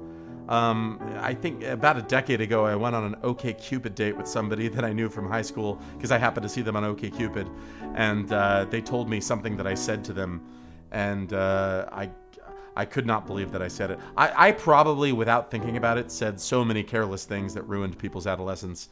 I was an asshole. Let's just say that. Let's just say that hurt people. And I did some hurting. So what does that say about me? I was a little bit hurt. So here are my notes while watching Grease the movie. I mean, the notes are going to be on the movie, and I will nod to elements of the play as we go through, but it's an incredible movie, pure, unalloyed fun. But let's get this out of the way first. The movie has crummy values. It's got an ending that is not a good message. This has been talked to death by a lot of people. You know, Sandy decides to not be herself anymore, but to be the kind of lady that Danny likes, which is in a leather jacket and pants that look like they've been painted on, and fucking weird hair, and smoking a lot of cigarettes, and saying, "Tell me about it, stud." Now, here's something I learned today. The intention of that, because that also happens in the play, it's kind of worse in the play. At least in the movie, Danny also tries to be a jock. So it's like he's trying to be the kind of guy she likes, and she's trying to be the kind of guy he likes. I mean, a more ideal ending would be, let's just both be ourselves, the way that we fell in love on the beach. But it actually ends with her changing and him not changing. But Jim Jacobs, the co-writer of this, his intention was, it was meant to be a subversion of common tropes of 1950s cinema. Since the female lead, who in many 1950s films transforms the alpha male into a more sensitive and sympathetic character, is instead drawn into the man's influence and transforms into his wild, roguish fantasy. So that makes sense. I don't know why you would necessarily want to do that. It's not like, I don't know, men are suffering the having to fit the cookie cutter idea of what a woman wants them to be. I mean, maybe that was a convention in 50s films, fine, but doing it the other way around doesn't feel satisfying, really. It feels, anyway. If you kind of let that go and suspend your disbelief and suspend your values and just realize that there is no moral center to this show and that it's really just a party, and you can do that or not do that, you know? If you want to not do that, that's fine. If you want to not watch Beauty and the Beast because you think that it's harmful for your child to see a young woman live in a house with this angry presence that's unpredictable and frightening, and the only way to turn it into a prince is to be very kind to it and dance with it, then, you know, you could do that. Or you can just appreciate it at face value. It doesn't matter. That's what I did today. I said, let's not worry about the meaning. It's got groove. It ain't got meaning. It reminded me of, on this watch, the TV show Freaks and Geeks in that way, where I like how it's a period piece, but it's also, it's not the usual story told from that period. This is the people on the margins, the freaks. We're not getting the story of that football guy or the cheerleading squad. It's the pink ladies and the fucking T-birds, and they're outside of society. I don't give a damn about my reputation. It's Freaks and Geeks without the geeks. What's interesting is this movie feels very innocent, but it's filthy. It's super filthy. It's one of two movie musicals, I think, that surpass the original stage version. It's very rare, by the way. Usually the stage version's better, but this one and one other one, the movie's better. You want to say it with me? Here we go. 1, 2, 3. Chicago! That's right. The movie of Chicago is better than the stage version. Don't at me on that. It's true, and you're wrong if you disagree. I've seen it on Broadway. I've seen the stale fucking Broadway revival of Chicago that everybody was so in love with in the late 90s that needs to close on Broadway because everybody's fucking tired of it. I saw it in 2017 and was bored to tears by it. So the movie's better.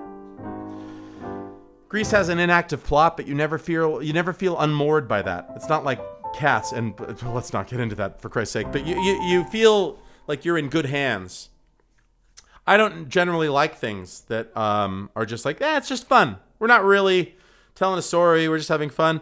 But in this one, you feel like you're being guided in a good way. I trust the filmmakers of Grease to guide me through something, even though there's no plot giving me basic plot points, is all that I'm saying. I think the reason that I was so into it, or the reason that it was done also at my high school, is that I don't know if you remember, those of you from the late 90s, it had a bit of a cultural revival. It was re-released in theaters, remastered. They did that a lot in those days. Back in those days, these kids don't remember. They did that with all the Star Wars movies, and I tried for the 700th time to enjoy a Star Wars movie when it was re-released in theaters. Found that I never would, and still don't. But Grease got that's more my speed. Seeing Grease on the big screen, baby, that's a good time. I saw it multiple times in the theaters when it was re-released. One of the ways it's different from the stage version is that 70s groove inflection that they add in there. It feels very LA. I know it's not really supposed to be Los Angeles, but I mean, there are some shots in it that are unmistakably Los Angeles, and just the sunny overall feeling of things. But it also has this very like Jersey Italian underpinning with the fucking Di Gregorios and the Rizzos and the Zuccos. The people with those last names do not live in Los Angeles. I mean, or at least not many of them. There's not a large Italian community in Los Angeles, is all I'm trying to say. I looked at some of the locations where they shot things. A lot around Silver Lake and a lot in the South Bay. The school stuff was mostly done at Venice High School, Huntington Park High School, and Marshall High School. Marshall High School is where my father went to high school, in Silver Lake. And that's where the dance at the gym was, I think. And Venice High School, the bleachers and all that, yeah. The opening scene, of course, is at Leo Carrillo Beach, the most filmed beach in Los Angeles, and my favorite beach. It's in Malibu. We talked about this at some point, didn't we? Oh, yeah, Carousel. We have the title song written for the film, not one of the three I mentioned, but yeah, that was also written for the film. And that sets the tone. They do a cartoon opening sequence. Grease is the word. It's a disco song. And it involves, it's written by Barry Gibb, Mr. Disco Man, but it's sung by Frankie Valli, old man trying to be a disco man. I mean, past his prime, certainly, in 1978, Frankie Valli, from the Four Seasons. And you get, there's a presence of a lot of guys like that in this. I mean, later we're going to get Frankie Avalon, and I forget his real name, but Kooky, who plays Vince Fontaine. And these are heartthrobs from the 50s, in a film set in the 50s, much older than they were when they were heartthrobs in the 50s. That's what I'm trying to say here, 25 years later. Grease is the word is like a catchy toe-tapping song, but it bothers me in the same way that the ragtime does, where it's like, what does Grease have to do with any of the things you're saying? Like, I understand it's like, we take the pressure and we throw away. Conventionality belongs to yesterday. So I get it. So you're being nonconformist. Okay, but why? What does Grease have to do with that? Just like ragtime. Nothing. Everything was ragtime. No, it wasn't. And it reminded me of when Dead Man Walking, the film, was nominated for an Oscar, and it was an Oscar for Best Song. And what's his name? Springsteen wrote the song for Dead Man Walking, and it kind of seemed like he had not seen the film. They just told him, we've got a movie called Dead Man Walking. Will you please write a song for it? And he was like, I'm a dead man walking. I'm a dead man talking. And that was how that went. And I think it seems like maybe they did this for Barry Gibb. Maybe he had never seen the show, and they just said, the movie's called Grease. And then he was like, Grease is the word. It's the word that you heard. It's got groove. It's got meaning. So, yeah. We get, let's talk a little bit about the cast here. We have the late Jeff Conaway playing Kenickie. Boy. And I will never forgive Dr. Drew Pinsky for what he did to the legacy of Jeff Conaway with that terrible reality show, Celebrity Rehab with Dr. Drew. That was back in the days before Netflix streaming and the wide availability of TiVo, where you kind of had to just watch what was on TV. So I was a regular viewer of Celebrity Rehab and reality shows like that. I find it evil now at this point. And it's hard to watch Jeff Conaway on that show. I think he was in a couple seasons of it. But it's tragic. He was all fucked up. And just the way that he's like, give me my fucking phone and get me the fuck out of here. And it's just like, oh, man. What was the point of that fucking reality show? I think that Dr. Drew Pinsky has blood on his hands. I'll say it. I'm not afraid to slander Dr. Drew Pinsky. And I know that he's, we have mutual acquaintances. I don't give a fuck. Fuck you, Dr. Drew. I'm officially calling out Dr. Drew Pinsky and challenging him to a debate. Debate me, bro. I'm too fucking scared. Hide behind your millions of dollars in your 75 podcasts. John Travolta has never been better than he is in Grease. He's so fucking good in Grease that, like, on the strength of this performance, I feel he got to be an A-lister for the next 45 years. And he keeps fucking it up. Like, he keeps trying to fuck it up and ruin it. And I know the famous story is, so he was a big star, and I know he's a Scientologist, whatever. We don't need to talk about that. He's probably a bad guy, and he may have done some bad things to his pilots. But John Travolta, so he's so good in this. He's a A-list star, and then his career goes into the toilet because he does Look Who's Talking movies, and those are really bad. And then Quentin Tarantino saves his life by casting him in that. So Pulp Fiction. And it's like he came back to being an A-lister by reviving the aesthetic from this. Like, he is just the greaser. And of course, Welcome Back, Kotter is the same thing. He is the best embodiment of the greaser aesthetic, and in Grease is just the best version of it. I saw Saturday Night Fever once when I was a little younger. I should watch it again. I didn't like his character. I thought I couldn't get myself interested in the character, so I couldn't get on board Saturday Night Fever. I should tell you one thing. I had a job for 3 days cleaning John Travolta's airplane. That's right. It was at Burbank Airport. It was a job cleaning planes in a hangar that had private planes, and one of them was the airplane of John Travolta. And I went for 1 day, and I scrubbed a lot of the bugs off the windshield of that plane, and I vacuumed the carpet inside. And then the second day, I showed up with a crippling hangover, and then the third day, I no-showed, and I got fired. So there you go. I have cleaned John Travolta's airplane. Feel free to touch me. So hang on. Okay, I'm back. I just did my Zoom meeting. Now I'm all yours, America. Let's finish this episode.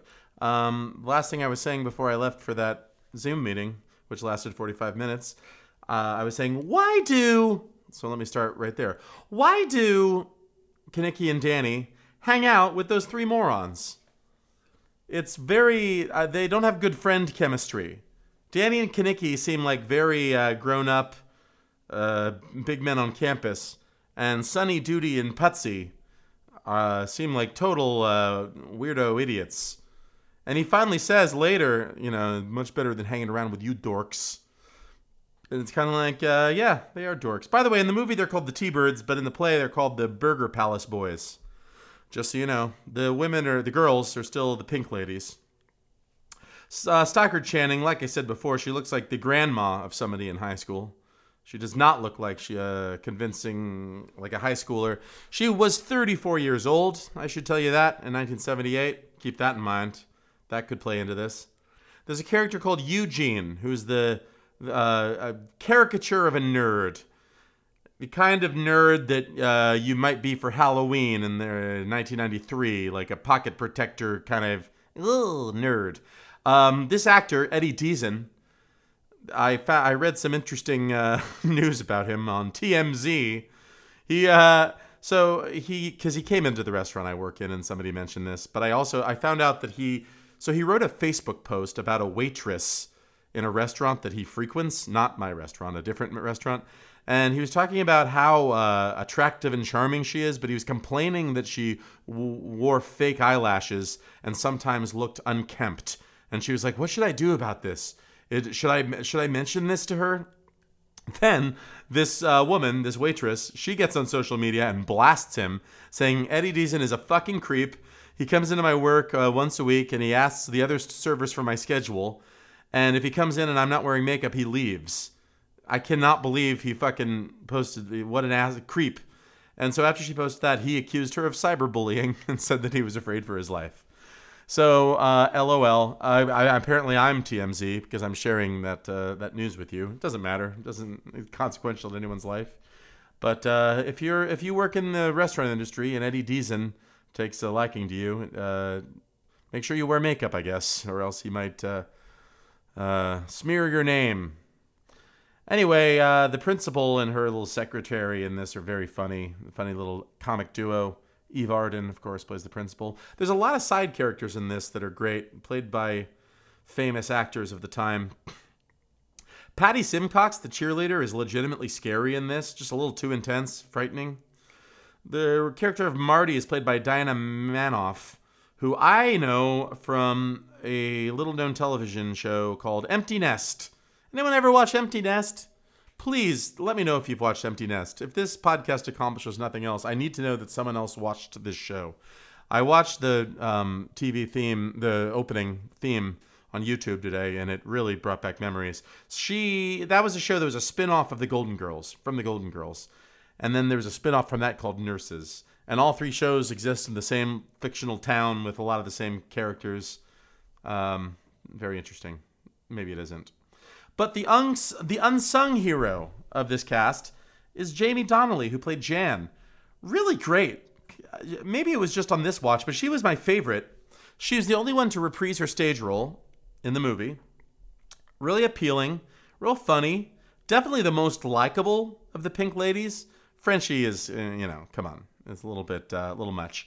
But the brasha, and with that line, it says right here, it is a dessert wine. Made me laugh. I enjoyed her performance. I guess she was in the Rocky Horror Show originally.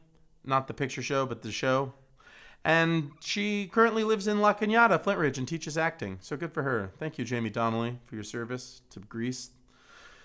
And Didi Khan plays the aforementioned Frenchie. And yeah, Grease is a big part of her life after Grease. And she was in Grease 2. We're not going to address Grease 2 here today.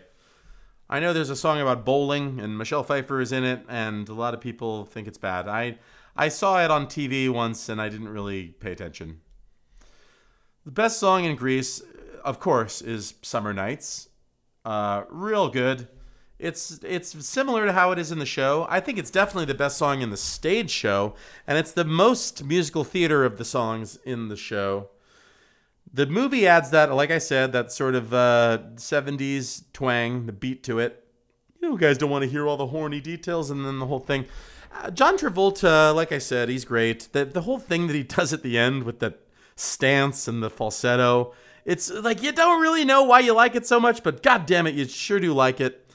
I watched him on Inside the Actors Studio back when I thought things like that were worth my time in my youth. And one of the kids raised a hand and asked him about acting in musicals.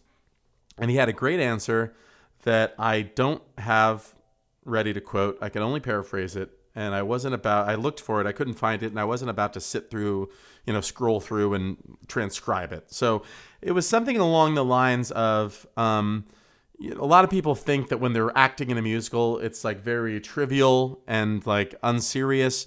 But the way to do it, even when you're doing a silly thing like Summer Nights in Greece, is to just play it completely straight and completely natural. Like it's an actual scene. And I'm not really, that does not sound as brilliant as it sounded when he said it. And I'm not saying he's brilliant. He's an idiot, and he made that weird Scientology movie, and he's a bad guy maybe in real life. I don't know. It's not my business. I don't care. He's good in Greece. But I feel like that's really good advice. It's really good advice. Someone should have given Russell Crowe that advice. Let's not get back into that can of worms. Les Miserables. So, did she put up a fight? That's a little weird. There's some rapey things in Grease. I think we can agree on that. Olivia Newton-John plays Sandy. She's like gorgeous and perfect in what I know is a male gaze kind of gorgeous and perfect. I understand. But just so she's so cute and pretty, and then it's creepy. I creep myself out, guys. But then later when she dances at the gym, she's got like a swagger when she's dancing, where you just like it. We lost her a couple years ago, Olivia Newton-John. God rest her soul. There's a Grease curse actually, where a lot of people had untimely deaths in Greece. I imagine we'll bring up at least one or two more. The waitress in the burger place, she died like the year after it came out. That's a shame, but she was old. But what was I trying to say? Olivia Newton-John, yeah, just super likable. Never really did anything after that was very likable. I don't care about that. Let's get physical. You don't need that. And obviously Xanadu is not very good, unless you like it in an ironic way, in which case, why do you like things ironically? Knock it off. This is in 2009. We don't do that anymore. One of the songs that is not like a song in the movie, but a lot of the songs from the show that are not songs in the movie are shoehorned in at the dance. One of the nicest of those is Those Magic Changes. It's a pretty song with the C, C, C, C, C, C, A. A melody that's never the same. A melody that's calling my name and begs you please come back to me. So that's in the song at the dance.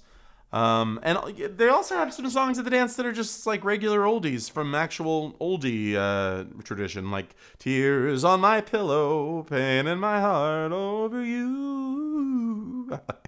I like that song.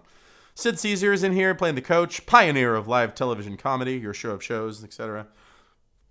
And they really they construct a role for him in this, not in the show, certainly. I got confused. So what is this Thunder Road business? Why does Thunder Road keep coming up? Is it because I tried to look this up, and I may show my ignorance here, so I'm just going to riff on this and tell me I'm wrong. They talk about racing at Thunder Road, and then, there's this fucking Springsteen song, Thunder Road, arguably the best Springsteen. Oh, Thunder Road. And then I was like, well, is there a real Thunder Road where people raced someplace? Because he's a Jersey Springsteen, and this is what's happening. And then he said he got the idea from a Robert Mitchum movie he never saw, but just the poster movie called Thunder Road. And like, there is a speedway in Vermont where there's racing. I don't understand. Is it maybe just because when you race cars, it sounds like thunder? So everybody has the idea to call it Thunder Road. I apologize if I'm really wrong about that. I don't give two shits for car racing, whether it's on speedways or in the LA River. The scene where he runs into Sandy and they're rocking and rolling and whatnot, really great. John Travolta's comic timing really carries this film. Sandy gets mad so fast over so little in that, though, right? Because he doesn't say anything like super rude. He's just being weird. Like, what's the matter with me, baby? What's the matter with you? Where's the Danny Zuko I met at the beach? I don't know, baby. Maybe there's two of us. You should put on missing persons. Try the yellow pages. I don't know. And she gets so mad. She says, "You're a fake and a phony, and I wish I never laid eyes on you." That is an overreaction, if you ask me. I'm not trying to... that was weird, because they talked for like 2 seconds, and then she got super mad. But also, why does Danny give a shit what these nerds he hangs out with think about him gushing over a girl? Like, what the fuck? I don't understand his relationship with Sonny and Duty and them. I get like Jeff Conaway is a cool guy at this point, so you want to be cool in front of him. But you're also aren't you the leader of the T-Birds? Aren't you the one that they're all excited about? Like, why don't you just fucking date Sandy and hang out with your friends and have a good girlfriend-friend balance? I don't know. Probably missing the point because it's the time or something. The sleepover scene is great. It seems like, and at the stage of my life I was watching this, it seemed kind of dangerous. It was dangerous, right? These girls are being bad at this sleepover. They've got wine, they've got cigarettes. They cut the song "Freddie My Love." It's a speed bump. It doesn't belong in it. But they took a song away from Dinah Manoff, but it's fine. Who cares? Look at Me, I'm Sandra D is really fun. I want to say a couple things about the references in that. They talk over and over again in the stage production and in the song. They reference Annette. Like, fucking Annette from, I guess, the Mickey Mouse Club. Annette growing breasts at some point was the biggest cultural bombshell to people in the 50s. Like, people could not deal with the fact that this girl has tits out of nowhere because, God damn it, it keeps coming up. It starts with an F, right? Her last name. She ended up in those beach blanket comedies. Am I wrong about all of this? I didn't look it up. Sorry. This is interesting. I did not know this. So they changed the last verse in the movie. The original version is about Salminio. No, Salminio. I will not stoop down that low. They changed it because Salminio had been stabbed to death a year before they filmed the fucking thing. And they're like, let's not reference him because that's weird because he just got stabbed to death. So they changed it to Elvis. Elvis, let me be. Keep that pelvis far from me. The day they filmed it, Elvis Presley died. What the fuck? That's weird, right? That's weird. Very interesting. They retained the Rydell fight song here. It's the opening number for the musical where they sing the Rydell fight song normally with the, and that's where the Freaks and Geeks thing kind of comes across. It's the same way at the beginning of the pilot of Freaks and Geeks. It starts with, like a conventional high school story. There's a football player and his girlfriend, and she's a cheerleader. And it's just like at the beginning of Grease, they sing the Rydell fight song, and there's a cheerleader there and Eugene is there and the whatever. And then, boom, these greasers bust in through lockers or whatever. Or that's how they did it in ours. I don't know. We came in through lockers. And then they sing like a parody version of it that's like kind of crude. Like, what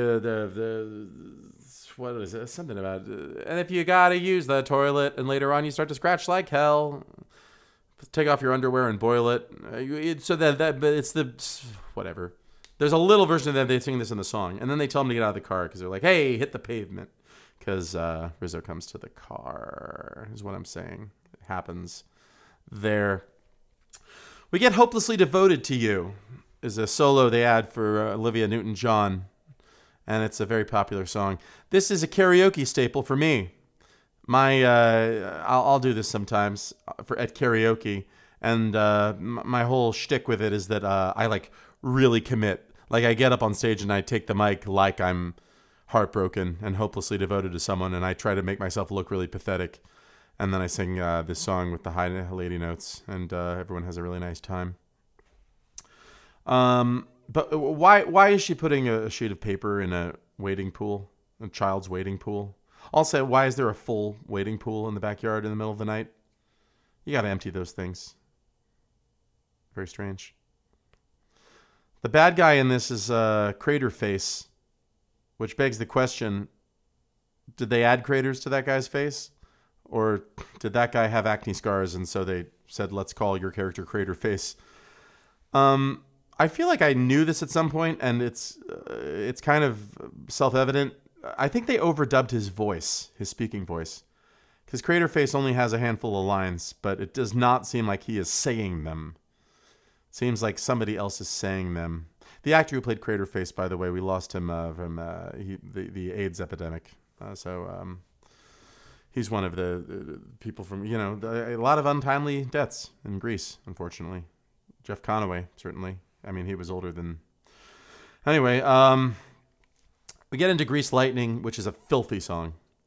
I mean, if you just sort of danced around your living room to that song, maybe you were 10 years old, and John Travolta does you the favor of kind of mumbling the lyrics, you may have missed things. Like, you know it ain't no shit, we'll be getting lots of tit in Grease Lightning. And over again, I mean, they say the chicks'll cream for Grease Lightning. And, you know that I ain't bragging, she's a real pussy wagon. Those are all in the lyrics of Grease Lightning. It does seem like this is a kid's movie, but it's not. Those are her heinous lyrics. There is a cleaned up version of this song that you sometimes do if you're in high school. You know there ain't no doubt we'll be really making out in Grease Lightning. You are supreme, the chicks will scream for Grease Lightning. And then instead of pussy wagon, it's you know that I ain't bragging, she's a real dragon wagon. Dragon wagon. The sequence where Danny tries all the different sports to become a jock, hilarious, funnier each time. Comedy is in threes. I don't know if you guys knew that. It does a three, and each one is funnier. What are they? It starts with basketball, and he gets all aggressive, and then it does the wrestling, and he pounds the guy in the stomach, and then it's the baseball, and the topper is where he pulls the mask off of the catcher, and that's fun.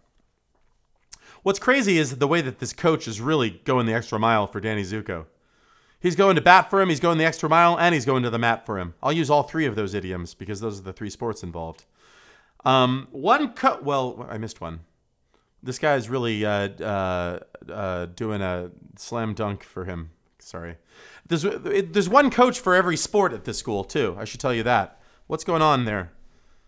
If you're a student at Rydell High and you walk up to the coach and you express an interest in sport, like getting into sports, he will walk you through every single one of them. He'll take you on a tour of the campus, and he happens to be in charge of all of them also. There's no assistant coaches or staff or specialists of any kind. This is your guy. And Danny Zuko, I mean, presumably he doesn't have like wealthy, influential parents that are making this happen. He's just some dumb greaser that strolled in and asked for some help doing sports. I don't want to linger too much on this point. It's interesting. He's trying to make changes to appeal to her, but they don't hold, of course, like we talked about before. One change in the movie is there's a character, Putsy, and there's no character named Roger. So what happens is in the play, you got Kaneki, Sunny, Roger, and Duty. Duty is like the young kid. In this one, you got Kaneki, Sunny, Duty, and Putsy is the young kid. So Duty, Barry Pearl, graduates a little bit. Roger in the show is the one that matched up with Jan. It's Putsy in the movies with Jan. And they sing a song called Mooning, where it's about mooning, but it's like a double entendre, because he likes to show his ass, I guess. But he's also fat, I think. They make references. He's supposed to be fat. The woman that plays the girl or whoever, the actress that plays Jan in every version of Grease I've ever been involved in has been not only not fat, but maybe the least fat. My older sister played it when I did it in 9th grade, and she was way thinner than everybody. And then the lady that played it in when I was before senior year, also like the skinniest person in the. It's weird how that happens. I wonder if like directors that are doing youth programs or youth high school theater, like they do that on purpose to not hurt anybody's feelings. The guy playing the teen angel is heartthrob from the 50s, Frankie Avalon. Of course, it is not the 50s anymore. It is 1978, and it begs the question, why would any teenage girl be interested in this? I think the point is that he's supposed to be, so dreamy, but he looks like a dad. My girlfriend joined me on some of the viewing of this. She had seen it when she was younger. She, I guess, didn't listen to the words of Beauty School Dropout until today and was outraged by it. Like when he said that no customer would go to you unless she was a hooker. She was like, that's so fucking rude. Yeah, of course it is. And if you go for your diploma, you could join a steno pool. That's the best you can hope for, is be a typist. Go back to school to be a typist, lady. He's calling her a piece of shit in the whole song. I guess that's the point. she does not go back to high school in the play. I think she does in the movie, or they reference the fact that she might, or she does, I guess. But she rips up the diploma he hands her in that song, and then he does a little reprise saying, "Baby, you blew it." So there you go. The dance at the gym here looks way more fun than any of the actual 50s dances you see old videos of on the YouTube. Those look very boring. This is a lot of fun. This is fucking bacchanalia. It's like the dance at the gym in West Side Story. It's something I would like to be a part of. I would like to take some modern dance classes to join these dances at the gym and be 30 years younger. And a song that they play that's later in the show, but they play the Rock and Roll Party Queen. That's a shitty song. This is where we meet Cha-Cha de Gregorio. I don't have anything to say about Cha-Cha de Gregorio. It's fun to say that name, Cha-Cha de Gregorio. Another song, It's Raining on Prom Night, is cut. I think a lot of the songs that are cut are just they don't serve the story. I mean, none of them really do, but they're just sort of nostalgia. Oh, now we're going to do a pastiche of this kind of song, and that's what. I don't even have my corsage. Oh, gee. It fell down the sewer with my sister's ID. And they're talking about taffeta. And you're supposed to listen to that and be like, oh, I remember wearing a taffeta dress to prom.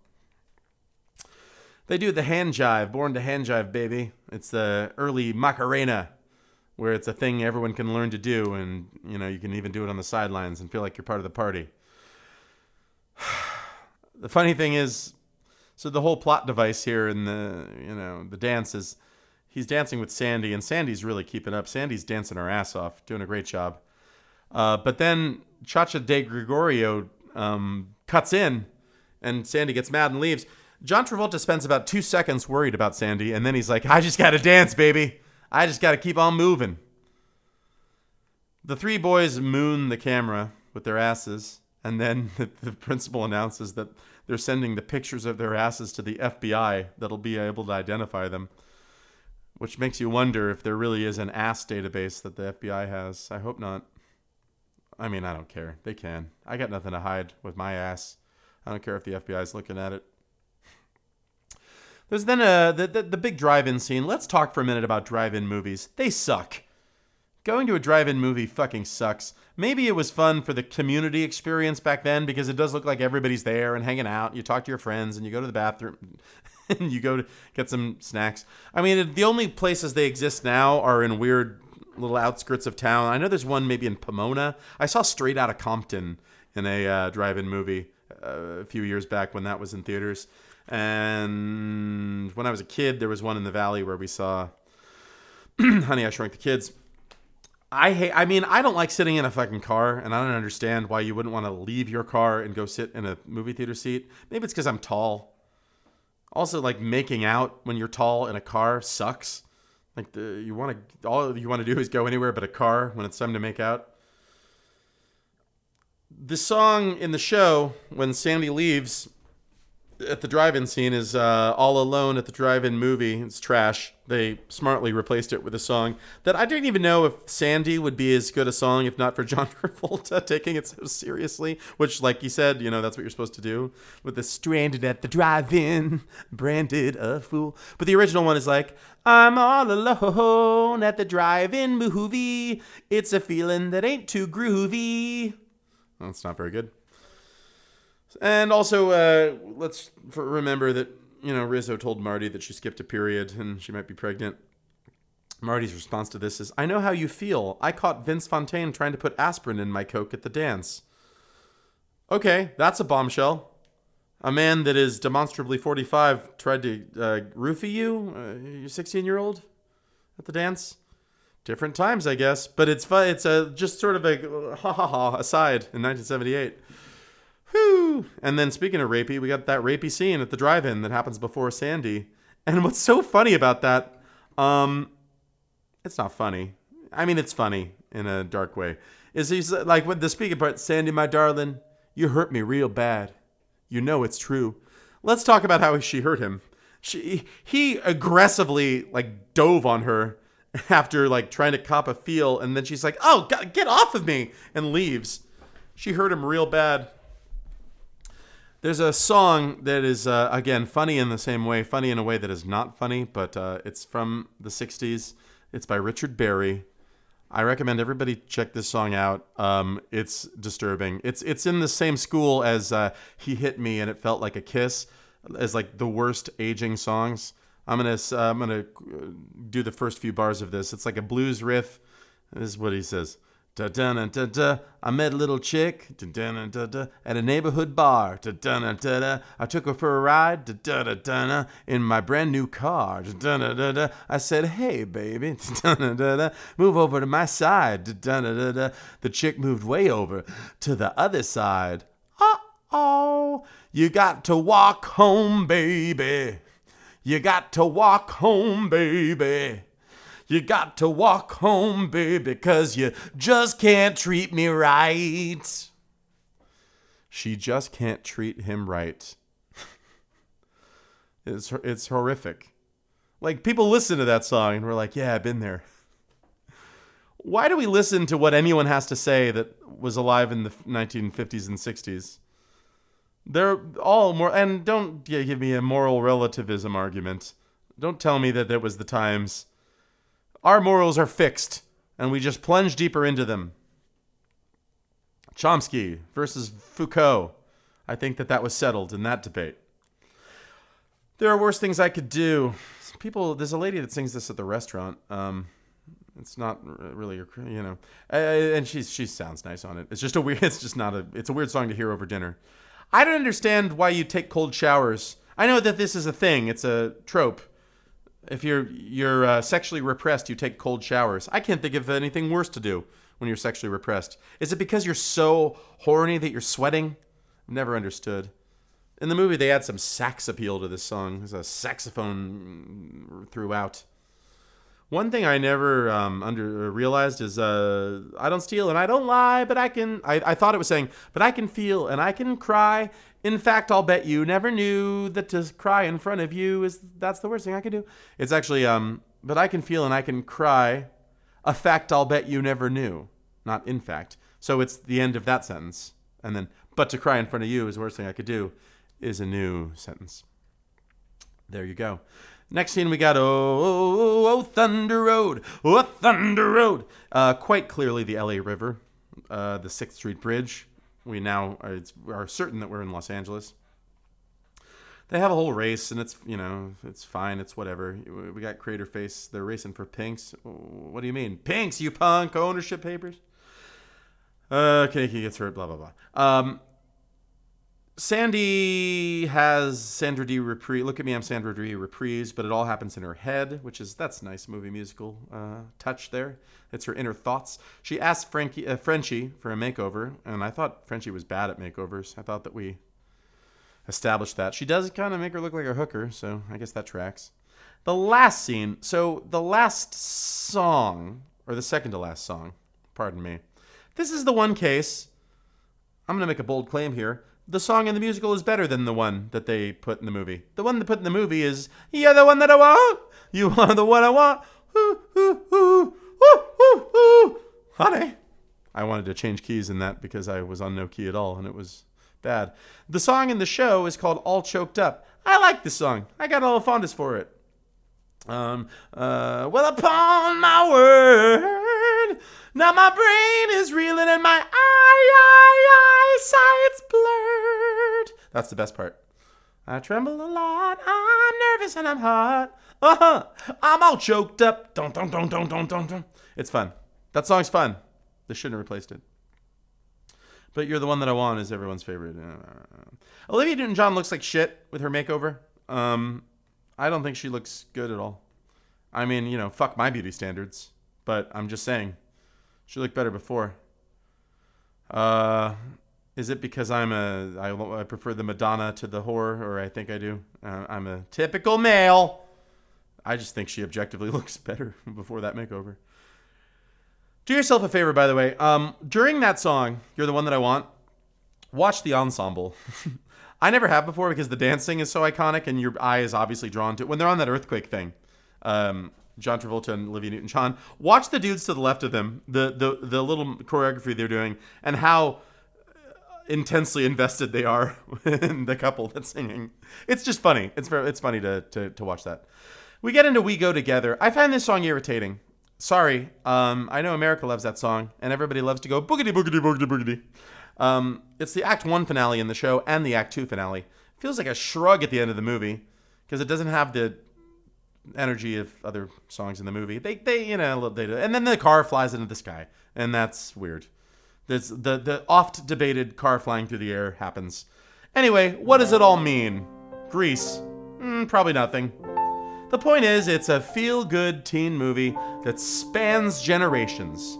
It's a movie about the 50s, made in the 70s. People watched it a lot more in the 90s. And that means, folks, we are due for another... Wait, no, we're past due. Shit. We should have had another... Grease Live! We did not even talk about Grease Live. I never saw Grease Live. You'll have to pardon me. They did Grease Live in the 2010s. And everybody said it was the best one. 2016, as a matter of fact. It was the best of the Grease Lives. Or of the lives, Jesus Christ. You know what I'm talking about? We're on TV. They do a live musical. The only one of those I've ever seen was a terrible one, A Christmas Story, the musical, live. I could not believe how shitty that was. Matthew Broderick, that's a badly written musical. But hey, this is about positive energy. Vanessa Hudgens is apparently very good as Rizzo in Grease Live. 10 years after she was in High School Musical, still playing a high schooler. That's the tradition. Old ass high schoolers playing Rizzo. I think that maybe Grease is best when you're a preteen. That's with a lot of teenage stuff, like this fucking The Descendants I just watched. Like most of the shit on the Disney Channel is about teenagers, but geared at preteens or like kids. I think it's fun for kids to watch teenagers. This one's good for preteens because there's like a bit of a danger and a sexuality and a what's gonna happen. Like I had not tried drugs or alcohol yet in 1999 when I was watching this. I had my first drink in the year 2000. So it was right on the cusp there. So I was a bit of a Sandra D myself, and so like I said, all of the scene, it's like, oh, this is all terribly, but it's consistent with films of the era, the 70s, that feel dangerous. One thing I forgot to mention, I know I put it in my notes. My little history when I did this.